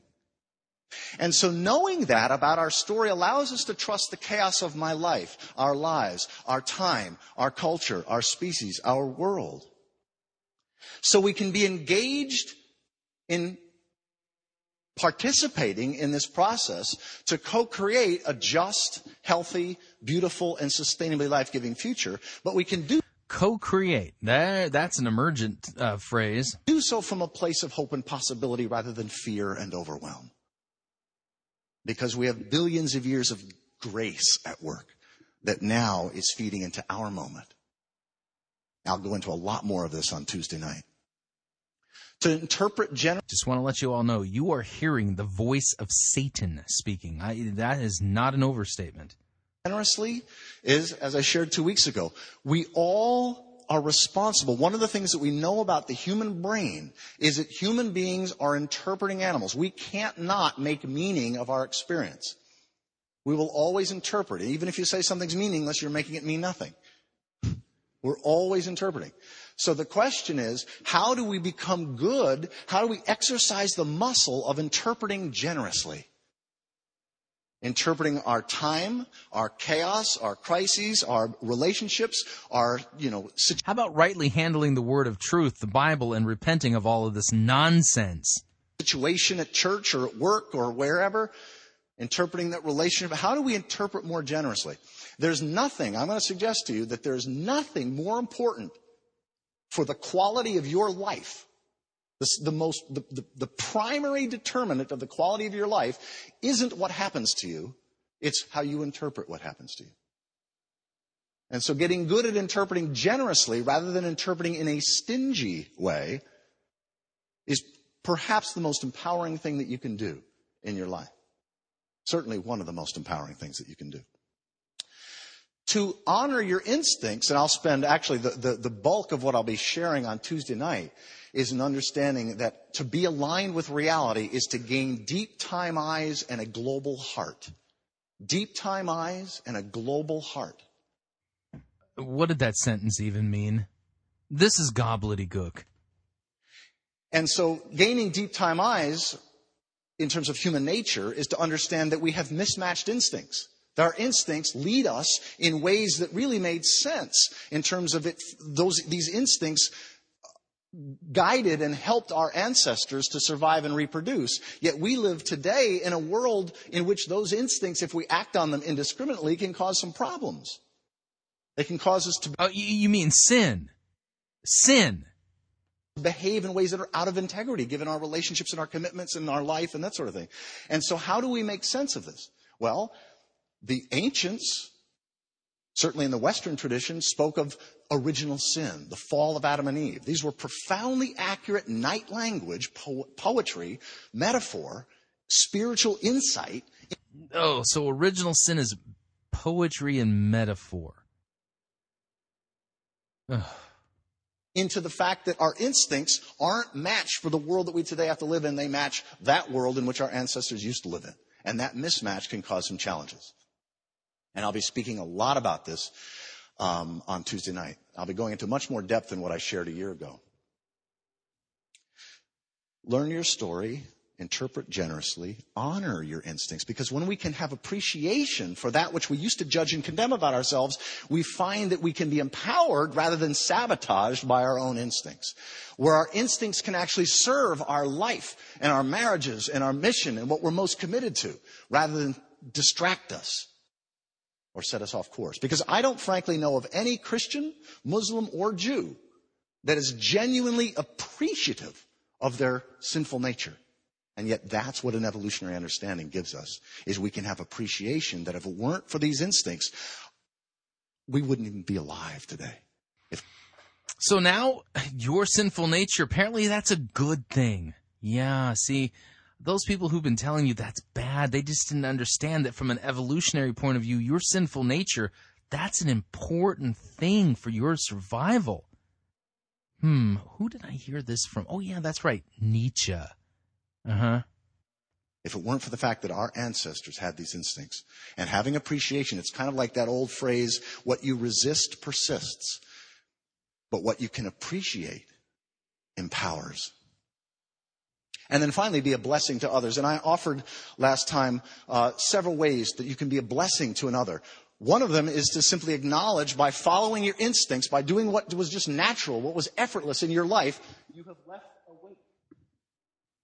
And some of that wake isn't something that we are usually proud of. We've left pain. We've left suffering. We've hurt people. We've harmed people. We've betrayed people. We've given our word and we broke it, but we never cleaned it up, and these sorts of things. And as long as we're beating ourselves and feeling guilty, we're not likely to clean that stuff up. But when we can appreciate that we were simply following our instincts, then it makes it really easy to go to those people and say, hey, you know something? I never told you 17 years ago that if I could go back and do it again, I would. I'm really sorry for how I impacted you. And I wouldn't be surprised if you still are furious with me around that. Wow. That kind of communication transforms lives. It transforms hearts. It reconciles. Another way that we can be a blessing is simply to express gratitude to someone. To simply express how much we appreciate what this person, and maybe their impact on us wasn't entirely positive. It doesn't matter. If you just focus on what you can genuinely appreciate and communicate that and shut up, it will work magic. You can be a blessing. And I shared some stories of that last time. And then also, finally, when we follow where our joy and the world's needs intersect. When we follow the place where our joy and the world's needs intersect, that's our calling. That's our mission. That's how we can participate in the growing edge of what God or the universe or reality is up to today in a healthy way.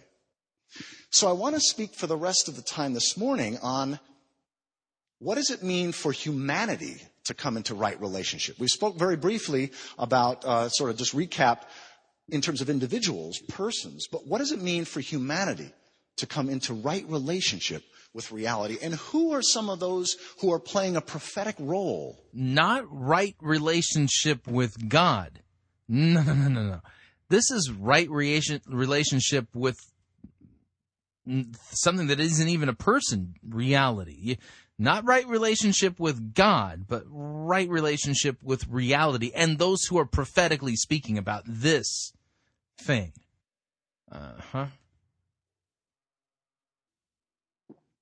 See, one of the things that we also know about human nature is that, as Loyal Rue's quote pointed out, we all have come to ways of relating to reality.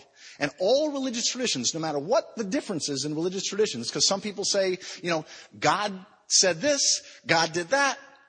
Other cultures say, no, the goddess said this, the goddess did that. Other cultures say, no, God did this, God said that. And you've got these hundreds of differing, competing, contradictory stories about what God said or did. That if you interpret God as a person, you can't make sense of those.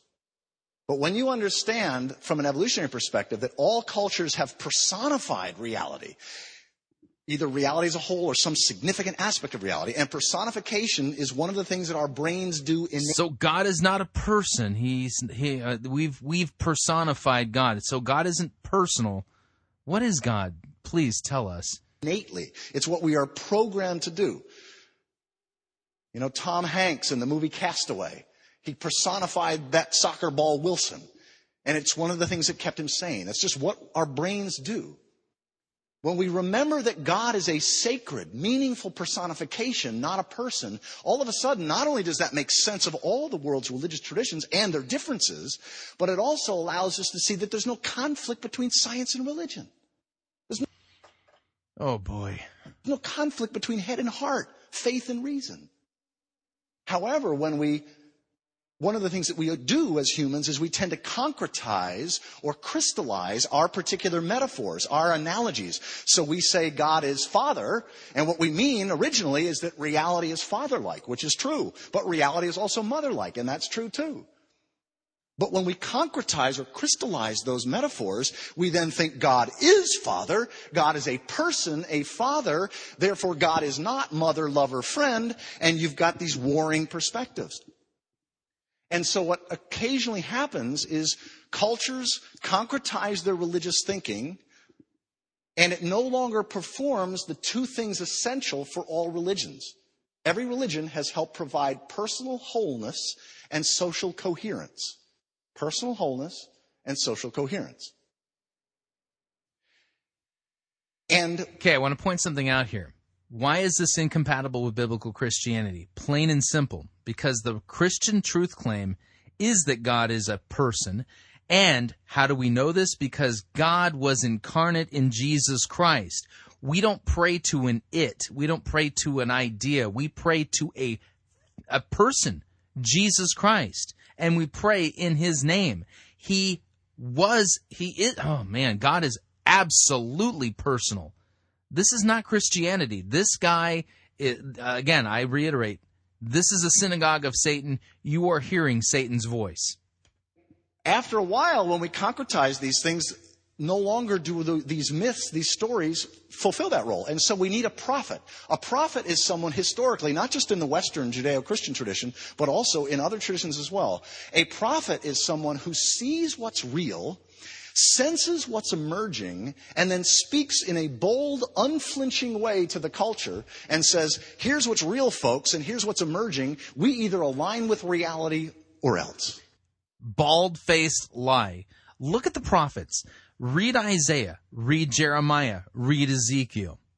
Prophets, especially in the Old Testament sense of the word prophets, were those who were called by the personal God, Yahweh, and called and given God's word specifically to speak to apostate, whoring, idolatrous Israel, to call Israel back to the one true God and to abandon idols, and false religion. What this guy said, this is not even close to what the biblical idea of a prophet is. That's the general sort of stance of a prophet. And I'm not speaking about prophet as like a supposed foreseer or a foreteller of the future. That's not what I'm talking about. I'm talking about someone who basically says, we need to align with reality or we're going to suffer the consequences of not doing so. And periodically, cultures have needed that. Religious traditions have needed that. One of the things that Ian generously mentioned to me, I listen, as I mentioned before, a couple weeks ago, I listen to Ian's sermons all the time, as does Connie, my wife. And I appreciated, Ian, when you said that you called me a free spirit. And then said that I'm not tied to or wedded to any particular tradition. And while I certainly celebrate and own the fact that I am a free spirit, I'm not sure that second point is quite right, or at least it's not the way that I see it. I celebrate and honor and cherish my Christian tradition. No, you don't. You contradict every aspect of Christianity, every solid biblical doctrine, including the doctrine of the Trinity, the incarnation of Christ, the personalness of God. However, also drunk deeply at the well of earth-honoring spiritualities, spiritual paths, as well as Buddhism. But the primary tradition I emerge out of in terms of religious tradition, belief-based tradition, is Christianity. And I still hold that as my tradition. However, for me, it's not a matter of having unnatural beliefs. It's a matter of being a part of a lineage and being committed to living in my time the kind of integrity that the stories of Jesus the Christ we find. And so the tradition that I'm most connected to, that I feel like I'm a spokesperson for, is not a belief-based tradition at all. It's the worldwide self-correcting tradition of what we call modern science. And that tradition, the scientific tradition, is knowledge-based. It's evidence-based. It's not belief-based. And this is where the interesting place where we find ourselves now as a culture is that science has a lot to tell us about how things are and which things matter. See, that's what all religions have done. How things are and which things matter. And science tells us a lot about how things are. What religions are all about, they are maps of reality. All religions are maps of reality. And they map how things are and which things matter at a particular time in human history. However, if we today go to ancient maps of how things are and which things matter and try to use those maps to guide our species today, I'm not saying there's not rich spiritual wisdom there is. But if we try to use that as maps to guide our species today, we're going to run into some problems. For example, imagine trying to go from Spring Lake, Michigan to Portland, Oregon with a GPS system that's programmed with a map that's 150 years old. You got the Oregon Trail in there. Imagine trying to drive, and your GPS system is trying to lead you or doesn't even know that certain roads exist. In other words, one of the great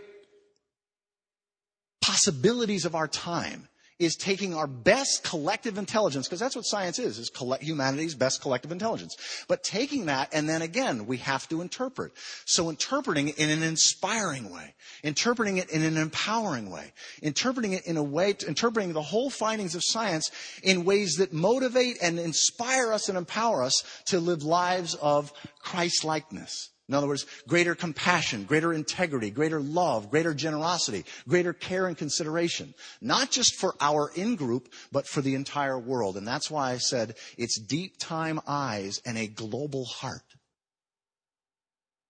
All religious traditions have sacred stories that tell us why to behave very differently with the in-group than with the out-group.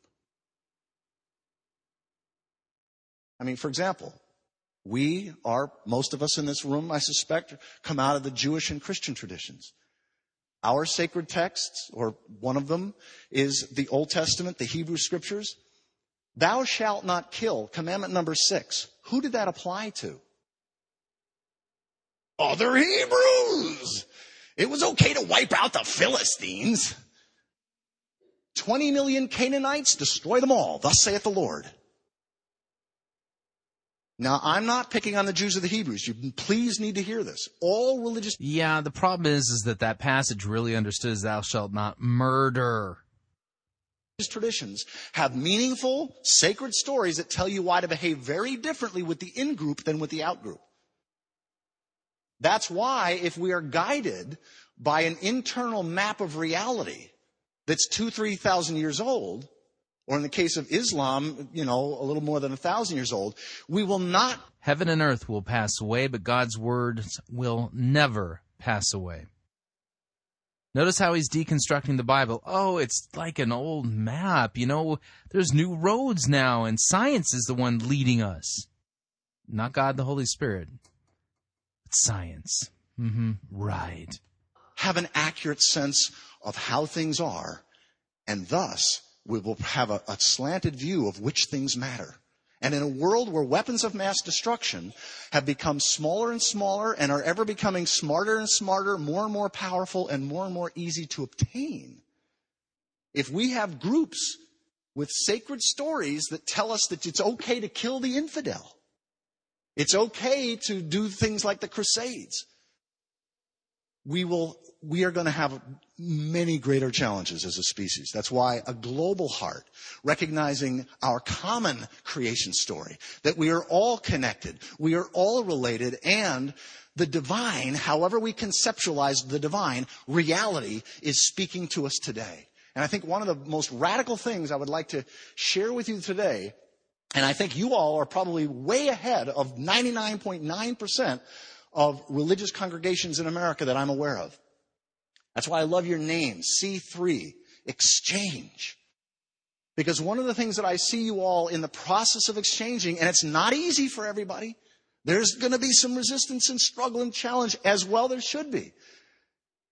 Because evolution is a conservative and a liberal process. Both are necessary in evolution. There's the conserving element, that which protects, holds on to the learnings of the past. And you wonder why I claim that evolution is not compatible with biblical Christianity. This is a good example of why. If DNA is anything, it's conservative.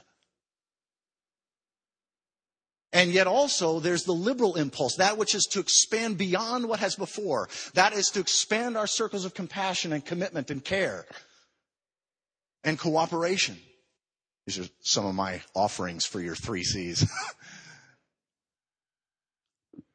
And so when we do this, when we recognize that our hearts can expand to include people that our grandparents thought were enemies, when we recognize that our sacred scriptures is what, let me put it this way, that God, reality, is speaking to us through every fact discovered by science. Evidence is the main way that the divine reality is speaking to us today. And when we get that, when the Christian church, for example, gets that, it will stop its decline and it will begin to grow and thrive again. To the degree that we think that God's best guidance comes from the Bible rather than current evidence, we will continue to see the church slowly but steadily become ever more irrelevant. Because I will say this, and this is about as bold as I can say. I can't say this in almost any other Christian church. And I know you're an inclusive spiritual community, so that's why I feel safe to say this. Nothing, this is what I'm proposing, nothing is driving young people away from God, away from reality, a right relationship with reality, faster and further than the Bible. And I'm not... Wow, let me play that again. By the way, I found out who this guy is. His name is the Reverend Michael Dowd. I'm trying to figure out a little bit more about him. Holy guacamole. Let me back this up. Hear this again. Nothing, this is what I'm proposing, nothing is driving young people away from God, away from reality, a right relationship with reality, faster and further than the Bible. This is the Reverend Michael Dowd, who's preaching there at C3 Exchange. Let's see here. He's got a book called Thank God for Evolution. Wow. That's his contribution. Let me see if I can get a bio on this guy, but let me continue.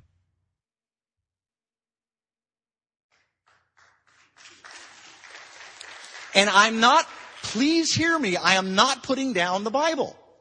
Yeah, you are. I honor Scripture. I've read it No, you don't. straight through twice. Oh. Yet if we interpret the Bible literally, we're going to be trying to operate out of a map of reality that's 2,000, 3,000 years old. And we will not have clear guidance for what God's revealing, what reality is revealing today. We need to be poring over what science is revealing. I long for the day that theologians and ministers vie with each other to find the most inspiring interpretations about what God is revealing today. Yeah, so the big problem, the thing that's driving people farther and farther away from a right relationship with God/reality is the Bible. The Reverend Michael Dowd, and I'm reading about the author here, is one of the most, quote, inspiring speakers in America today. He is the author of Thank God for Evolution, How the Marriage of Science and Religion Will Transform Your Life and Our World. Transformation, here we go. Which has been endorsed by 6 Nobel laureates and other science luminaries, including noted skeptics and religious leaders across the spectrum. He and his wife, Connie, an acclaimed science writer, have spoken to more than 1,000 groups since launching their itinerant ministry in 2002.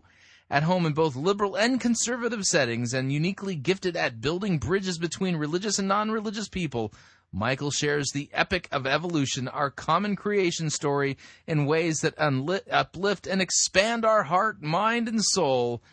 His passion is showing how an evolutionary understanding of human nature can inspire and empower each of us to live with greater integrity, joy, and zest for life.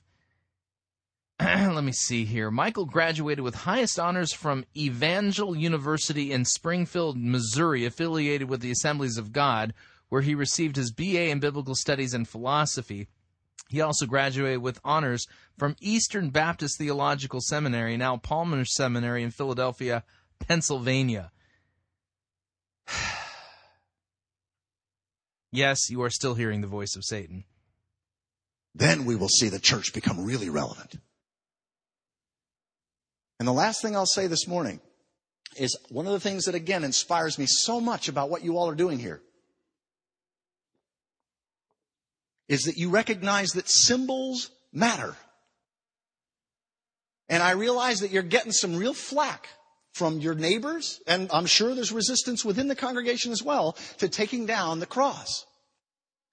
There's nothing wrong with the cross. The cross has been a symbol of Christianity for 2,000 years.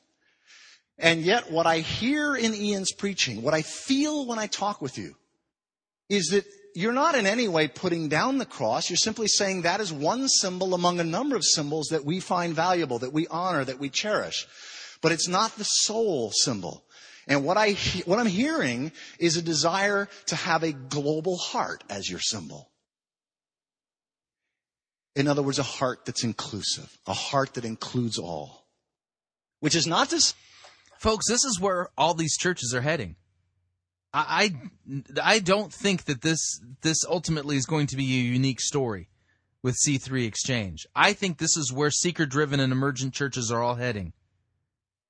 See, inclusivity, there's often a misunderstanding. Inclusivity doesn't mean just making space for all ideas. It means making space for all people. All people have dignity. Our diversity is essential. But not all ideas are useful. Not all ideas will further this evolutionary process in a healthy way. And so we need to be discerning about ideas and welcoming. Yeah, I've discerned that this is satanic. Of our diversity in people.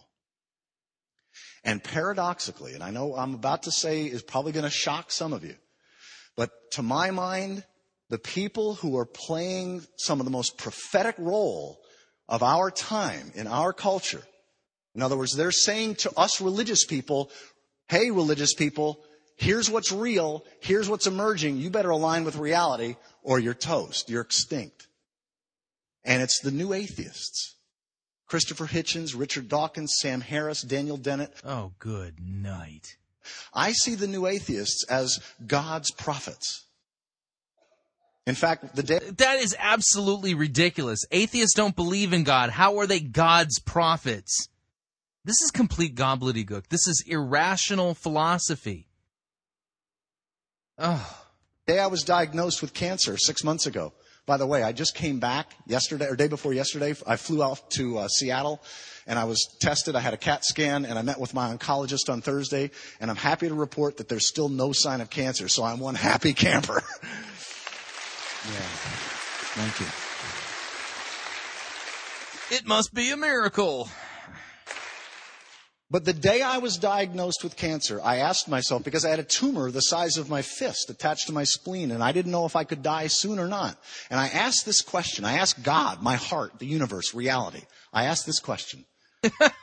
I asked God, the universe, reality, whatever it is. It's not personal, but I asked it a question, even though it's not personal. I said, if I were to die tonight, is there anything that I still feel pregnant with? Is there any message? What would be the last message that I would communicate if I were to die tonight? And the phrase, the new atheist as God's prophets, popped into mind. And I'm here to tell you, it wasn't exactly a welcome thought. Because I realized that communicating to the world, the new atheists are God's prophets, would have most theists and atheists running in opposite directions for the barf bags. Yeah, but don't worry. He definitely, for sure, got this revealed to him from the reality. The unpersonal reality.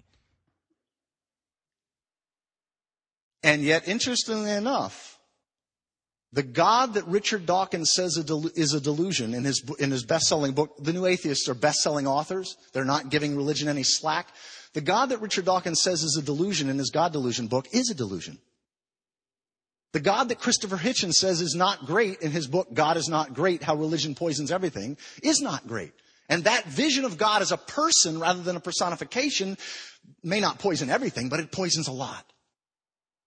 The faith that Sam Harris claims is ending in his best-selling book, The End of Faith, deserves to end because it's not faith, it's beliefs. And beliefs are an attachment of the mind to something being a particular way. Faith is an open-hearted, open-handed stance to trusting reality. And this is where I think the great gifts, the great prophetic gift of the new atheists is they're forcing us as religious people to get real about God, to get real about guidance, and to get real about faith and inspiration. That God is a sacred personification, not a person. That God is real. God is a sacred name, a mythic name for reality.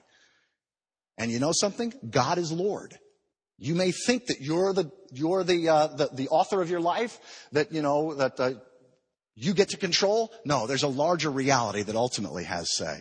Because you may think things are going one way and all of a sudden a surprise. Get used to it. And of course, Native Americans had story of God as the trickster, the coyote or the fox. Knows that point. It's a personification that that's the way life really is. So they're forcing us to get real about God, to get real about guidance. Our best maps of reality aren't ancient maps, they're current maps. And now our sacred role is to interpret those maps generously and in an inspiring way. And finally, they're forcing us to get real about inspiration and ultimately faith. And I'll conclude on this note. I see you all, C3 Exchange, as exchanging the symbol of the cross for the symbol of a global heart, an inclusive heart. But I also see you all, or at least I hear it in Ian's preaching all the time, is that you're exchanging unnatural guidance for natural guidance. And that is profound. Because as a Christian, and I am a Christian, I'm an evolutionary Christian. I'm not a flat earth Christian, I'm an evolutionary Christian. You're not a Christian at all. As a Christian, I can say this, that the gospel is denigrated. It's belittled when we think about it in unnatural ways. I mean, supernatural and unnatural are synonyms. Anything that's supposedly supernatural is by definition unnatural. And think about it. Does this sound like good news to you? An unnatural king who occasionally engages in unnatural acts sent his unnatural son to the earth in an unnatural way. He was born in unnatural birth, lived an unnatural life, died and was unnaturally raised from the dead. And he spent 40 days appearing unnaturally to some of his followers and then zoomed off to heaven in an unnatural way to be reconnected with his unnatural father, sit on an unnatural throne. Notice he's attacking the historic Christian faith and what the scriptures teach. And to unnaturally judge the living and the dead.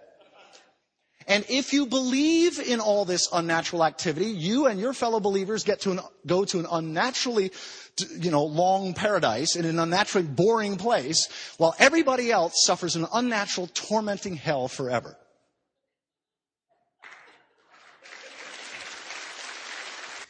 And that's an applause line in this once named Christ Community Church. Please, again, I don't want to be misunderstood. I am not mocking the Christian gospel. Yes, you are. You just did it. Don't lie to us this way. I am, however, saying that the new atheists are speaking on behalf of reality when they challenge our otherworldly superstitions as if they're real. And when we interpret the gospel naturally, realize the gospel, we find that our traditional images and language and supernatural language can have a this world, this life impact. And that's where I think you all here at C3 Exchange are paving a way that hundreds and eventually thousands and perhaps eventually millions of other congregations will follow in the years and decades to come. And I so applaud what you're doing and the courage that it takes. And I just want to say how honored I am to have been able to speak here twice within the same month. I'd like to close with a quote. Not a prayer. Because then how do you pray to a reality? This quote is from Christopher Fry. It's from his poem, Asleep of Prisoners. And it goes like this. The human heart can go the lengths of God. Cold and dark we may be, but this is no winter now. The frozen misery of centuries cracks, breaks, begins to move. The thunder is the thunder of the flows, the thaw, the flood, the upstart spring. Thank God our time is now, when wrong comes up to face us everywhere, never to leave us until we take the longest stride of soul that folk ever took. Affairs are now soul-sized. The enterprise is exploration into God. So what are you waiting for? It takes so many thousand years to wake. But will you wake for heaven's sake? Thank you. Folks, what you just heard completely reeks of sulfur. It's from the pit of hell. It's satanic. And it's mocking of biblical Christianity. This is not Christianity at all. The reason I play this is because I'm absolutely convinced that C3 Exchange is not a unique situation. It's not a unique, quote, church. This is the end of the line for all of these churches that are abandoning sound doctrine, the preaching of Christ and Him crucified, and teaching people the full counsel of the Word of God. This is where this is all going. This is just the first of many churches that are openly embracing this new reality that they've created for themselves. This is the future of the seeker-driven and purpose-driven and emergent church. They're all melding together, and this is where they're going. You haven't seen or heard anything yet. The blasphemies that you just heard spewed, that's just tip of the iceberg. What's coming is even worse than this. And this is going to become the new norm. And it's tragic. And it's awful.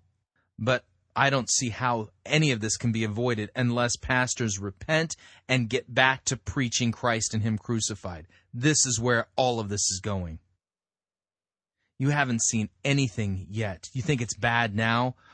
2 years from now, this is going to be old hat. This is going to be the norm. This guy has preached and taught at over 1,000 different church gatherings since 2002. Don't tell me this isn't going to be the norm. This is well on its way to becoming that. Need to remind you all, Fighting for the Faith is listener-supported radio. That means we depend upon you, our listeners, in order to continue to bring Fighting for the Faith to you as well as to the world, to warn them and to teach them about sound biblical doctrine and discernment. You can partner with us financially by visiting our website, fightingforthefaith.com.